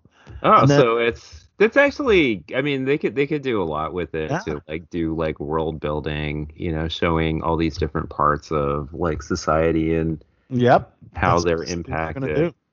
There's only one episode though that has a character that we're familiar with, and that's Alpha, played by Samantha Morton, who will have a prequel episode as well. Oh, like her origin. Well, they already showed her They origin. kind of showed her origin already. You saw that one, right, Zod? Yeah. But not sure exactly what her particular episode will be about. So probably just more on her prequel, on her backstory that we haven't seen.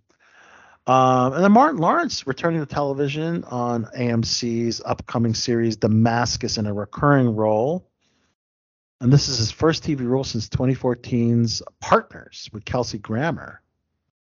And basically, Damascus stars Orkaredi Onadowan, which, wow, I'm definitely mispronouncing that name, as a black man who goes on a journey of self-discovery using an innovative new technology that allows him to experience different versions of his own life. That's kind of intriguing. Oh, so it's another multiverse type thing. Yeah. Kind of cool, right? Yeah, There's I think alternate that's cool. realities. Yeah. Yeah.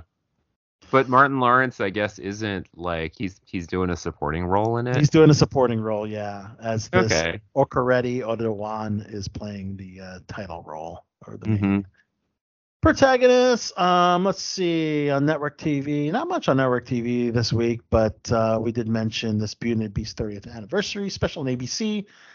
They found the actress or the performer that will be portraying Belle, and that's Grammy winner Her. That's Her. She'll be playing the title character. And John M. Chu from In the Heights will be executive producing. Shout out to John M. Chu, who we interviewed on Below the Belt Show way back during the Step Up days. We're going to see a black and Filipino Belle.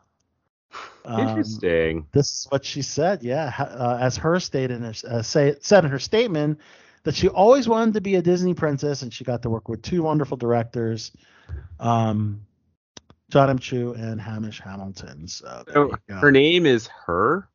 Her is her artist name. H-E-R. Okay. Oh, H. Okay, H. Dot E.R. Okay. But it's pronounced her. Yeah. Yeah, I had no idea who. I didn't know who. Are you familiar with her? No, I am not. She won 4 Grammy Awards, Best R&B Album in 2019 for a self-titled release. Her song in 2021, I Can't Breathe, was a big one. Mm-hmm. Fight for You. Her song Fight for You was featured in Judas and the Black Messiah. And she'll also be in The Color Purple. All right. In other news, this is an interesting one. Andrew Garfield will star as Richard Branson in a limited series called Hot Air from Universal International Studios. David Leck, who directed Deadpool 2, will direct the series. So it's a 6-part series. And apparently there's no network yet. So I guess they're in the stage where they have to, I'm sure it'll be on one of the major networks, right? Or streaming platforms. Is this, Mm-hmm. Also, Steven Spielberg. This is interesting. He directed a music video using a cell phone. He shot the whole video on a cell phone. Can you believe this? This is crazy. So he shot the music video, partnering with Marcus Mumford of Mumford & Sons to shoot the video for their latest single. And it's called Cannibal. It's the first song from the upcoming album. And apparently, Spielberg himself filmed Mumford from a high school gym on July 3rd and managed to shoot the whole video on his phone. I mean, to talk about, it just seems ironic that this is the guy responsible for Indiana Jones and E.T. and so many like iconic films over the years, and decides, I'm just gonna shoot a music video on my cell phone. I was going back to like, I don't know. Really interesting. It's interesting to see because he is known for like you were saying, these like hugely produced like bombastic epics and things like that. But they do, I mean, it does speak to a sense of artistry because he's super, I mean, there's a reason why he's one of the most successful directors of all time. Yeah. And it's like, because he's insanely talented. And, right.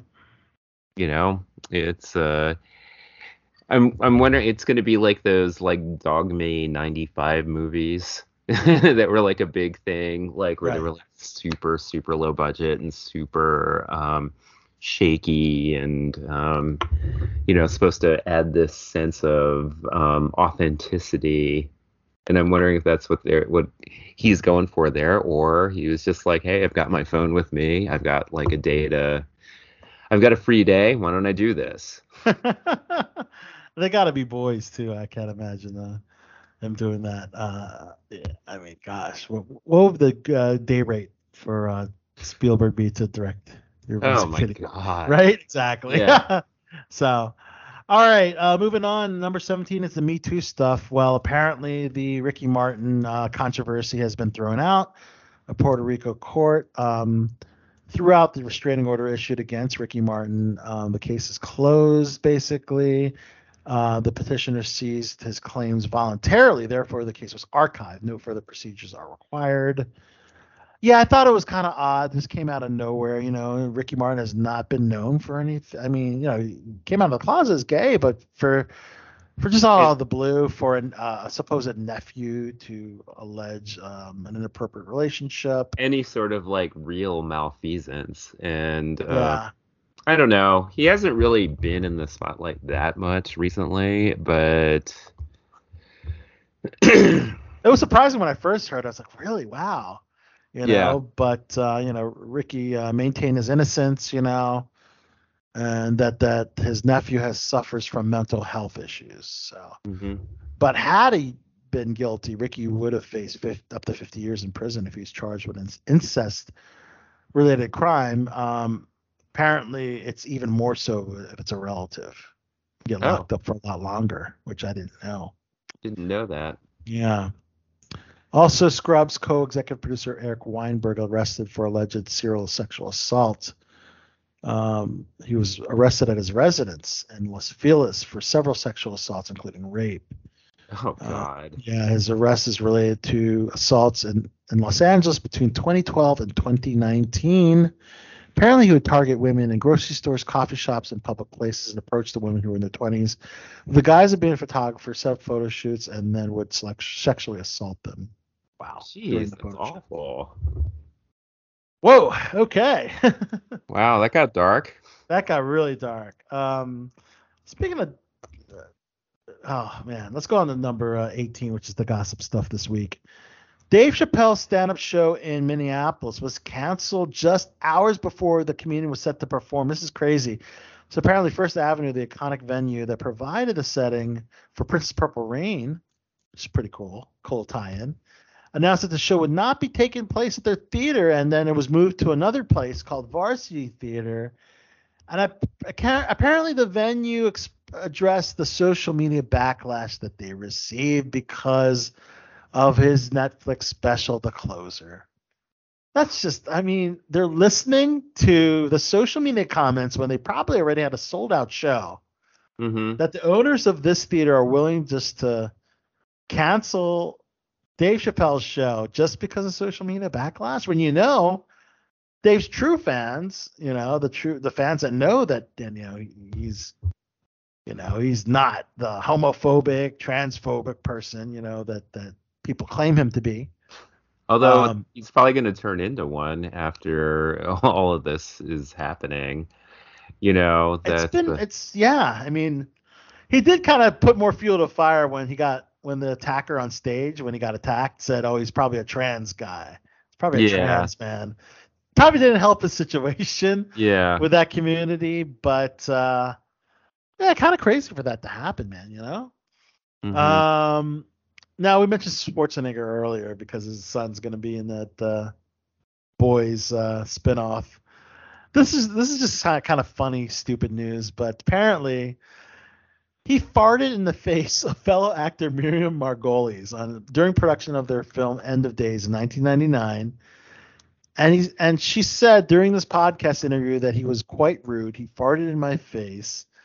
Now, of course, I fart, but I don't fart in people's faces. He deliberately right in my face farted. And he said that he's a bit too full of himself. And she says he's a Republican. Like, being a Republican has anything to do with being disgusted that he farted in his face? Well, he's not a Republican the way the current Republican Party is, because I remember he went up against Trump, but you know where I stand politically, so I'm totally we know. I'm totally okay with using the term Republican as an insult. But okay, that's fair. But she said he had me in a position where I couldn't escape, and lying on the floor, he just farted. I haven't forgiven him for it. I mean, I think when we were kids, I kind of like farted on my cousin. I don't even remember who she is. Who is the actress again? She was in Harry Potter. Her name is Miriam Margolyes. Margolyes. Miriam Margolyes was on the I've Got News for You podcast. Okay. Does she look familiar to you? Oh, she's like, okay. I know who that is. Yeah. But basically put him on blast. On a farting blast. It's such a weird thing to talk about. It's just a weird thing to bring up. What are we, 23 years later? You're going to bring this up? Yeah. All right. What else do we have in gossip? Constant Wu was in she took a break from Hollywood. And yeah, I'm realizing she hasn't been in anything in a while, but she just came. Her last project was in 2019, Hustlers, with Jennifer Lopez. And, she was the star of Crazy Rich Asians, of course, fresh off the boat. Yeah. And she actually just revealed the reason why she went silent due to a social media outburst that she had that happened in 2019 when she revealed that she had cyberbullying that almost drove her to attempt suicide. That's crazy. So she spent the last 3 years working on her mental health as well as a memoir. And she apparently the tweets became a subject so touchy that she lost many of her Asian American colleagues. Decided it was time to avoid her or ice her out. Apparently she she wanted to walk away from Fresh Off the Boat after its 6th-season renewal due to other projects, and apparently got bullied by her own people wanting to leave the show. God. Pretty lame. Also gossip news, Emilia Clarke, who I love, Daenerys Targaryen, opened up about the impact of her brain. And if you didn't know, she had 2 life-threatening aneurysms. Yeah. She said it's remarkable that I'm able to speak articulately and live her life normally without no repercussions. She said she's a very small minority of people that can survive that. And this one's near and dear to my heart because my aunt sadly passed away due to an aneurysm. Yeah, that's actually very near to my heart too, because you know what happened to my wife, right? Yes. Yeah, she had an aneurysm a week after our son was born, and that was probably the one of the scariest moments. Yeah, the scariest, most difficult period in my life, and yeah, so it's. I mean, like you know, if you saw my wife, I mean, you've seen my wife many times, but it's like she's like you would never have guessed it happened to her, and it's the same. And same with Emilia Clarke, right? Yeah, never guessed it happened to her. So they're both in that minority of those that had the aneurysm and it was okay. Yeah, but that doesn't that actually kind of downplays the fact that she put a lot of work to get to where she is, to get back to where she is now. And even now, she still has weird vision issues, which are really, really hard to explain. This thing called hemianopsia, where the brain registers things she sees as like kind of like, like a quarter of her field of vision is kind of warped, and it's her brain doing it, not her eyes. And it's insane to like, I mean, and to see like Emilia Clarke. Well, I don't know. I'm sure there are some effects. Emilia Clarke has some sort of effect from them, especially if she's had 2 of them. This is what she revealed in the interview. I guess this is new, that she said that these aneurysms, which are basically strokes, eliminated portions of her brain as revealed by a scan. She said there's quite a bit missing, which always makes her laugh because strokes basically, as soon as your part of your brain doesn't get blood for a second, it's gone. So it shows, basically the areas of her brain that are just not being used anymore, Mm-hmm. So, very candid interview to talk about her situation. And, of course, well wishes go out to President Joe Biden, who just tested positive for COVID-19. He's vaxxed, boosted twice, and experiencing mild symptoms, so I think he'll be okay. Yeah, well, that's because he's been vaxxed. I mean, remember the conservative Herman Cain, who sadly passed away, and apparently. Well, it's a tragedy when anyone dies, but there are some ways you could say not so sadly. But he's he was against the vaccine. He didn't, he learned the hard way, sadly. Yeah. Well, if you go on Reddit, I don't know how active it is anymore, but on Reddit they used to have a subreddit called the Herman Cain Award. And what that was it was people. I mean, it's like kind of immature and it's a lot of Schadenfreude, but it was basically people posting things about prominent anti-vax conservatives who come down with COVID and what they, people like, for instance, who post how much, like post on Facebook or whatever social media, how much, how they'll never get vaccinated and how vaccination is for the devil. And then later they say, please pray for me, I'm in the hospital. Yeah. Yeah. They call that the Herman Cain Award. Herman Cain Award. Yeah. That's exactly what that is. Yeah. Yeah. And sadly, I have to learn the hard way. And number 20 on my list is just news related to handguns, and which is still an issue has been an issue. So I guess we're going on a bright note, huh? Going on a bright note. So, comedian Craig Robinson said he's safe after evacuating from a North Carolina comedy club. Apparently, a suspect entered with a firearm, and apparently he was scheduled to perform at the venue.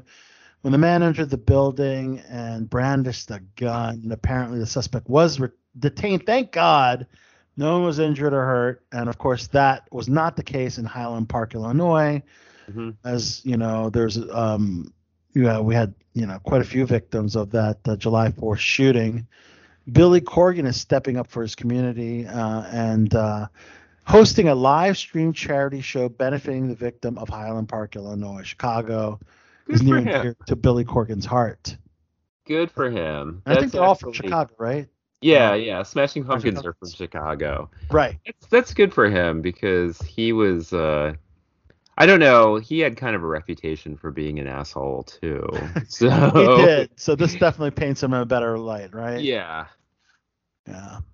And this one really breaks my heart because, as you know, I'm a freelance actor. I was just on an amazing set yesterday. An NBC crew member working on the set of Law & Order Organized Crime was shot and killed Tuesday morning in Brooklyn.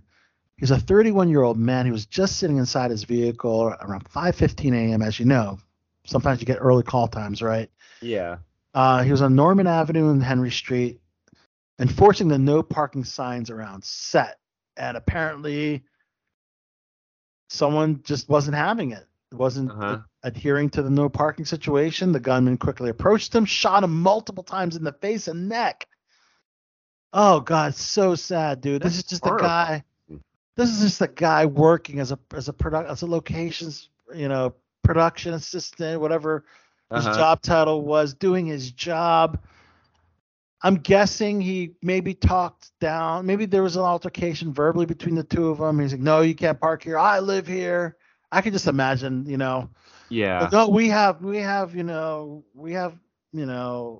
license, a permission. We have a permit to shoot here, so therefore we own the street today or something. And they also said, "No, motherfucker," and I could just see, oh, man, how that possibly went down. And it's so sad. It's very, very, very sad, man. Man. So as we end tonight's show with the rest in pieces. So includes Jack Knight, stand-up comedian who recently co-created this Peacock series Bust Down. Who's only 28, guys. Yeah, I saw that. Did you see it? And the cause of death apparently was a suicide, a gunshot wound to the head. Apparently there's a lot of shock and grief for many of the people whose lives he touched. I mean, he also wrote for Blackish on ABC and Netflix critically acclaimed comedy Big Mouth. Yeah. Very, very sad. And young. A lot of funny people. A lot of very funny people carry some very, very big demons. That's what they say about some comedians, actually. Yeah. I mean, it's almost like a crutch. It's almost like a crutch for them, Yeah, Robin Williams is like the first example that always comes to my mind. Jesus, that's something else, isn't it? Mm-hmm. Wow. Certainly really, really sad. We also lost Rebecca Balding, stage and screen actress, best known for her role in the ABC sitcom Soap and the original Charmed, at the age of 73.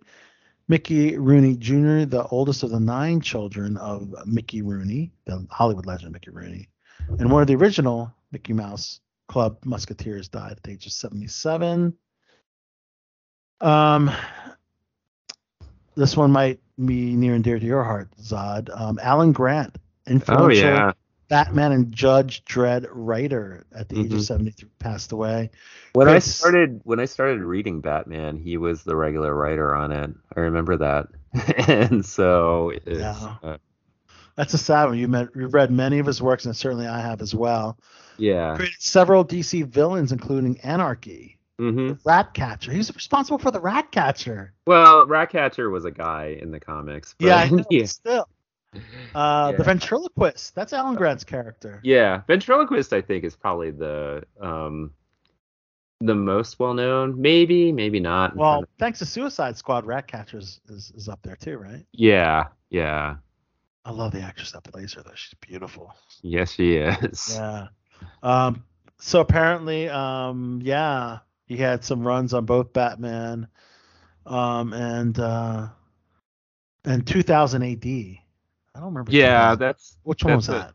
That's a British anthology comic, and that's where Judge Dredd first came out. Judge Dredd first came out. Okay. Wow. We also lost Nolan Neal, singer and contestant on America's Got Talent. Sadly found dead in his apartment. No cause of death disclosed. Jeez. And last but not least, Ivana Trump. That's right. Donald Trump's first wife. Of course, she is also the mother of Ivanka, Donald Jr., and Eric. And, Trump said, she's a beautiful, wonderful, beautiful, amazing woman. Built great and inspirational life.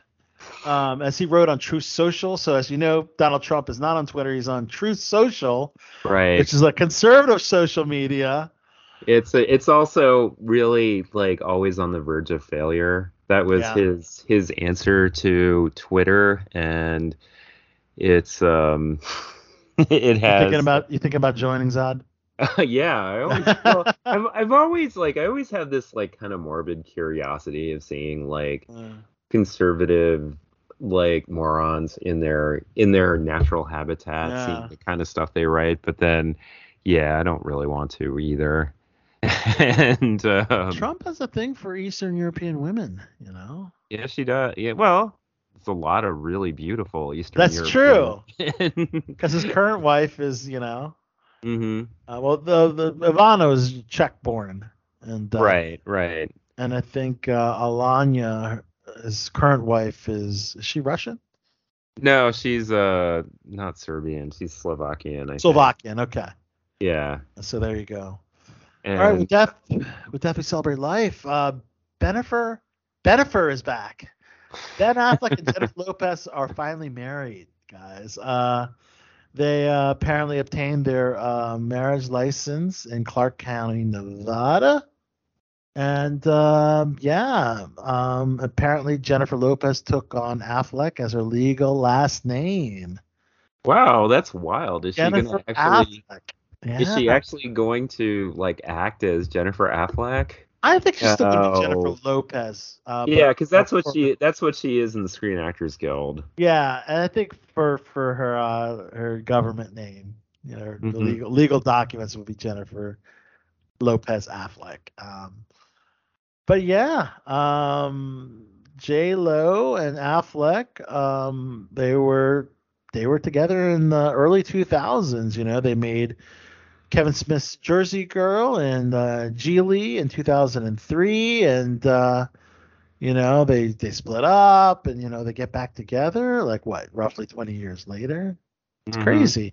That is wild. That's I guess it says that true love can blossom again when you least expect it. Should I call that girl I dated from 20 years?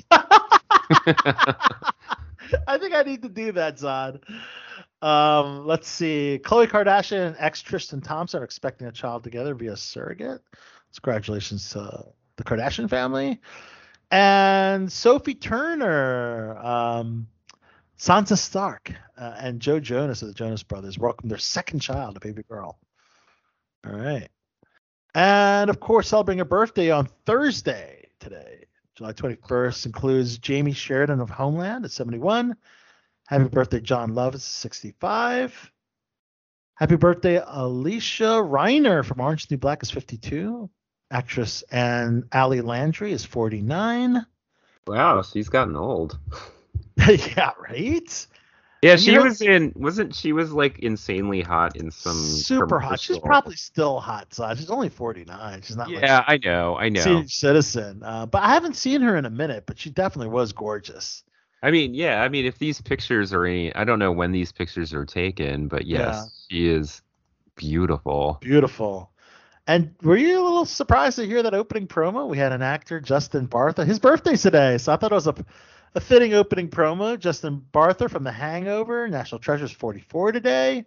Well, happy birthday, Justin. Yeah. It's so cool to get that promo. He's like, oh, Below the Belt show. That sounds like a fun show.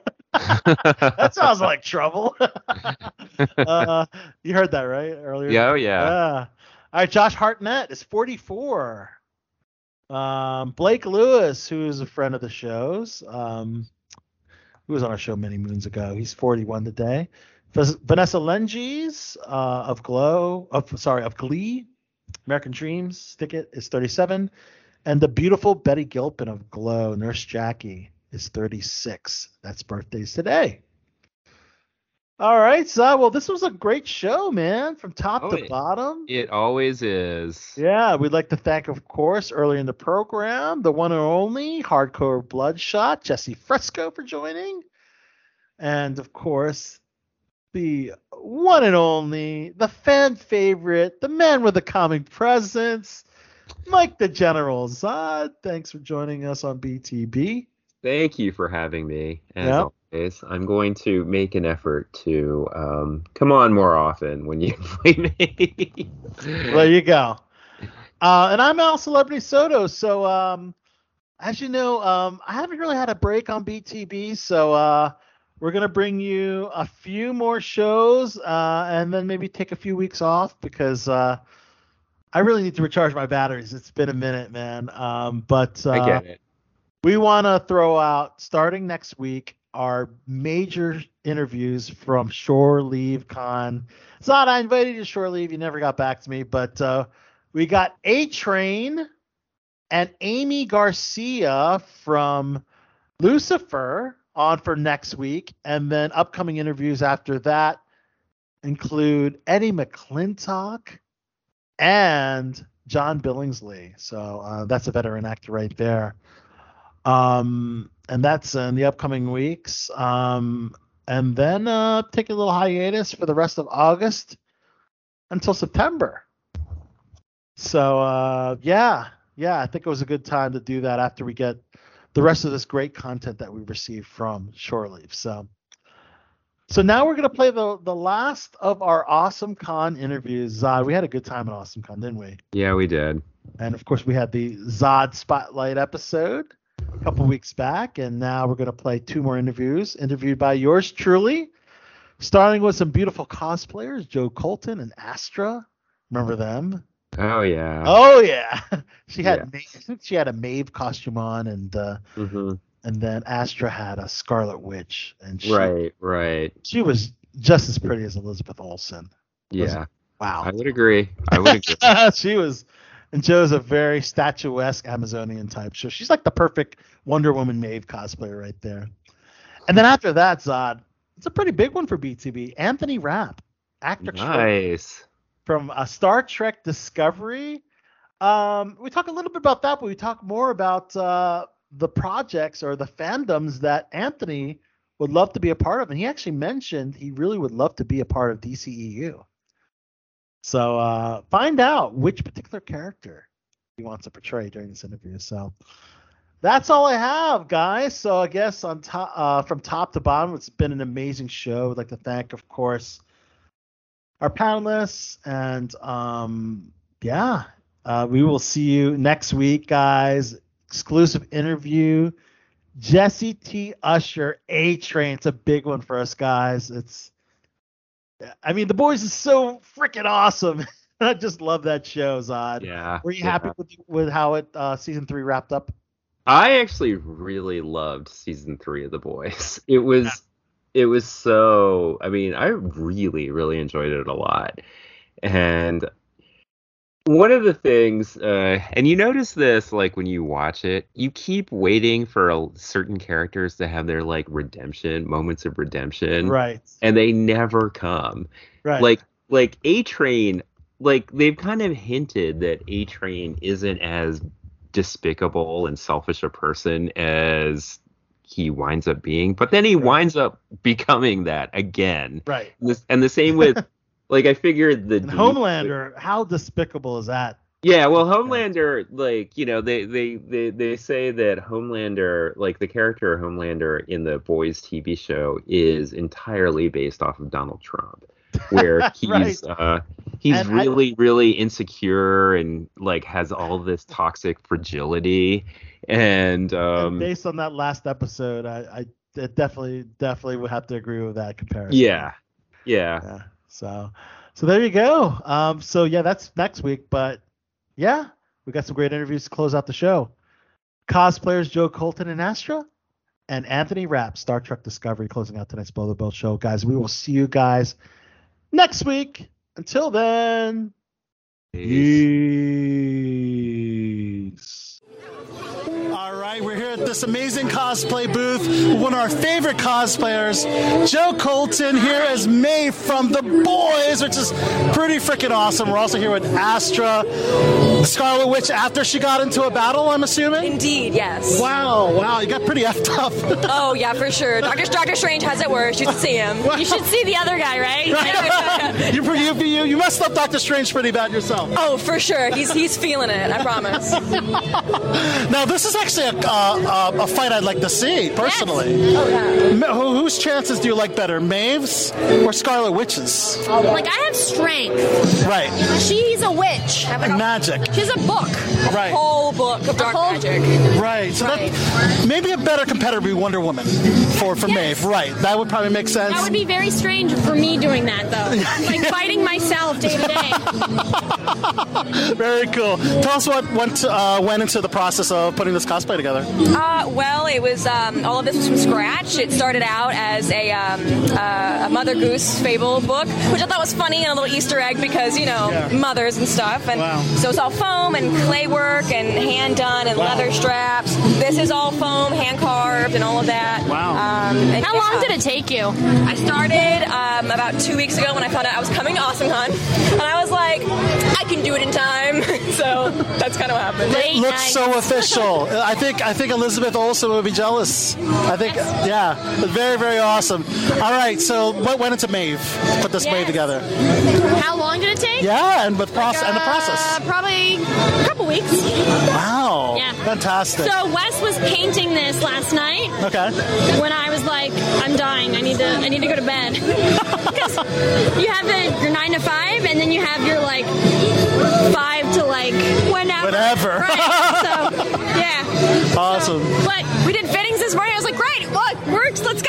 Awesome. So how does it feel to have a booth here at AwesomeCon? It's my second year. I'm so excited. Wow. Yes. It's amazing. You're at the level now where you're the featured cosplayer. How does that feel? I don't know. Yeah. I'm nervous. And it's your job, you know, things that so many people do as a hobby. It is your job. Yeah. Which I think is so cool. Thank you. Right. I'm very nervous. Like, I don't know. It's me. It's like same old me. So. Very, very cool. Well, where's the social media so all the fanboys can follow you? Throw it out. All right. Astra Void Cosplay. ASTRAVOID Cosplay. Everywhere it's the same. Instagram, TikTok, and Facebook. All there. Awesome. How about you, Joe? So on TikTok, Instagram, and Facebook, it's Joe Colton Cosplay. On Twitter, it's J Colton Cosplay. And then on TikTok, it's Joe Colton Cosplay. All right. And more different cosplays, I'm sure, every day here at AwesomeCon. We'll have to swing back and find out what cosplay you're going to be putting on for everyone tomorrow. It's always fun doing these. I love these, yes. All right. So more to come here. Below the Belt Show. Click on this. Awesome. All right, guys, we're here with actor extraordinaire Anthony Rapp. Thank you. Here at AwesomeCon 2022. Yes. How's your AwesomeCon experience been so far, Anthony? Been super friendly, which I'm not totally surprised by. I've spent a lot of time in D.C. working and doing a lot of stage performances here, so it's a really big theater town. And so there's a lot of people who have a big crossover feel of like Rent and Discovery, both, or even in some ways probably tipping more into Rent. Yeah. It's cool. Wow. So why is it important that an actor still goes through their theater roots after doing so much television film? I mean, I think it's like the true kind of arena for an actor. Yes. You know, being able to be in front of a live audience and with fellow artists on stage, telling the story in real time. That challenge, I think, is kind of the ultimate challenge. Right. Although I love watching people on film and television. Like when a great performance in that medium, I'm all about it. But I will also carry with me my memories of the great stage performances, and the fact that it has to be a memory only is also part of what makes it so special. Awesome. Of course, a lot of fans know you from Star Trek Discovery. Wow. How many seasons? 4 or 5 seasons already? We've done 4 seasons. We're about to start our 5th. Start the 5th season. Wow. Has it exceeded your expectations that it would be such a success? Yes. Yes. I mean, you know, I've been around long enough to know you never know. Like, I felt like there would be something of an audience that wanted to see what we were doing, but the way we've been embraced has been wonderful, and the way that it's relaunched the entire Star Trek universe is very exciting to be a part of that ongoing legacy. And that's one of the most passionate fan bases. The Star Trek fan base has been just so overwhelming. Any interesting fan experiences over the years? Maybe saw your twin cosplayer. I've seen I saw a really great kid cosplayer doing Stamets. That was really cool. And then I've seen gender bent Stamets, which is really cool. It's an honor. Any kind of cosplay. I've seen Mark cosplay over the years. Yes, cosplay is a really meaningful way to be honored, by people. You know, it means that the character had sort of enough of an impact that they wanted to kind of embody it themselves. That's really cool. You know, people talk about their relationship to Trek and Rent in terms of how it changed their lives, not simply something they enjoy. And that's really meaningful. And, you know, there are people who talk about, I'm not exaggerating, but people, like there at the Star Trek convention in Las Vegas, I remember so distinctly somebody talked about he was contemplating suicide, and his friend asked him to please sit down with him and watch some Trek with him. And watching it reminded him of the things to hope for and aspire to, you know, of the greater good of, you know, being a part of a community, of trying to be your best self, and it was part of what brought him out of that suicidal ideation. That is an amazing story. Actually, Star Trek saves lives. Yes. You heard that here. It actually saves lives, and just the influence that your show and many of the other shows, because Paramount has so many great. What do you think of the expansion of the Star Trek universe on Paramount? It's pretty cool because all these other shows. But it's cool because each show also really has its own kind of signature and its own kind of little nook of it. And I think it's great that there's that room for all these different kinds of stories and all these different kind of characters to be shared with the world. It's exciting to be a part of that, and it's not just and there's nothing that feels like cookie cutter about it. Lower Decks is certainly nothing like what we're doing, and Prodigy is certainly even though they're both animated, they're also very different in a really exciting way. Strange New Worlds draws on, there's a couple characters in Strange New Worlds who are on our show, but it's taking it into another little new direction. So all of it is very, very cool. Awesome. Now, you've been a part of Star Trek fandom. What other big fandom would you love to be a part of? Star Wars, Marvel, DC. Is there a particular one that you would absolutely love to be a part of? Well, I never imagined myself being in. I've been such a fan of all of these things for so long that I never even dared to imagine myself in them. Okay. I would like to be part of the DC universe, in part because I grew up. That was my favorite comic book stuff as a kid. Yes.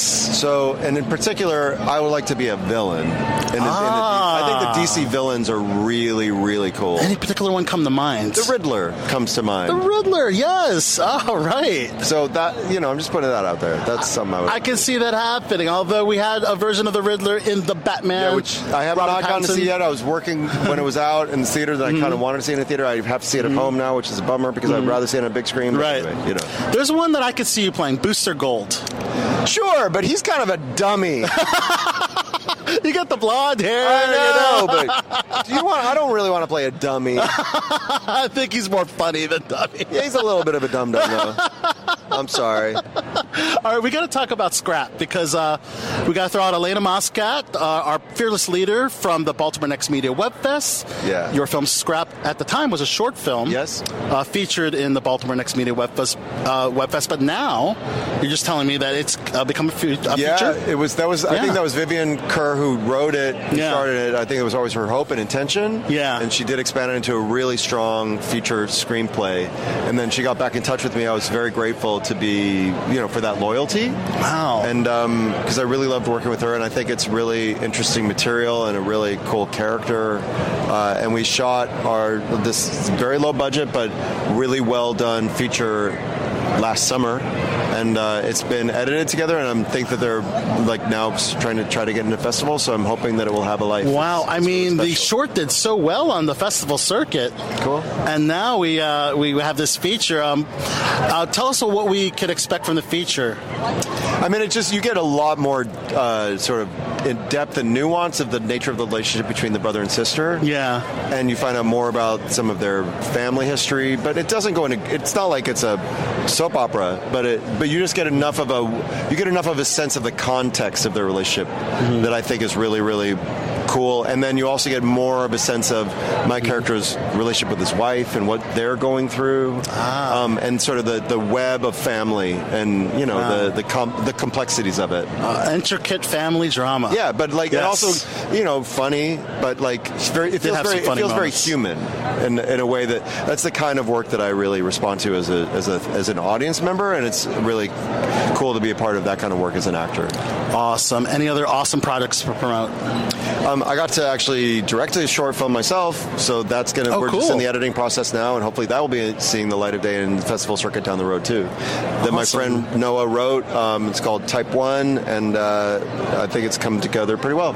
So. Awesome. Wow. And of course, season 5 greenlit of Star Trek Discovery, Scrap feature film. A lot in the works for Anthony Rapp.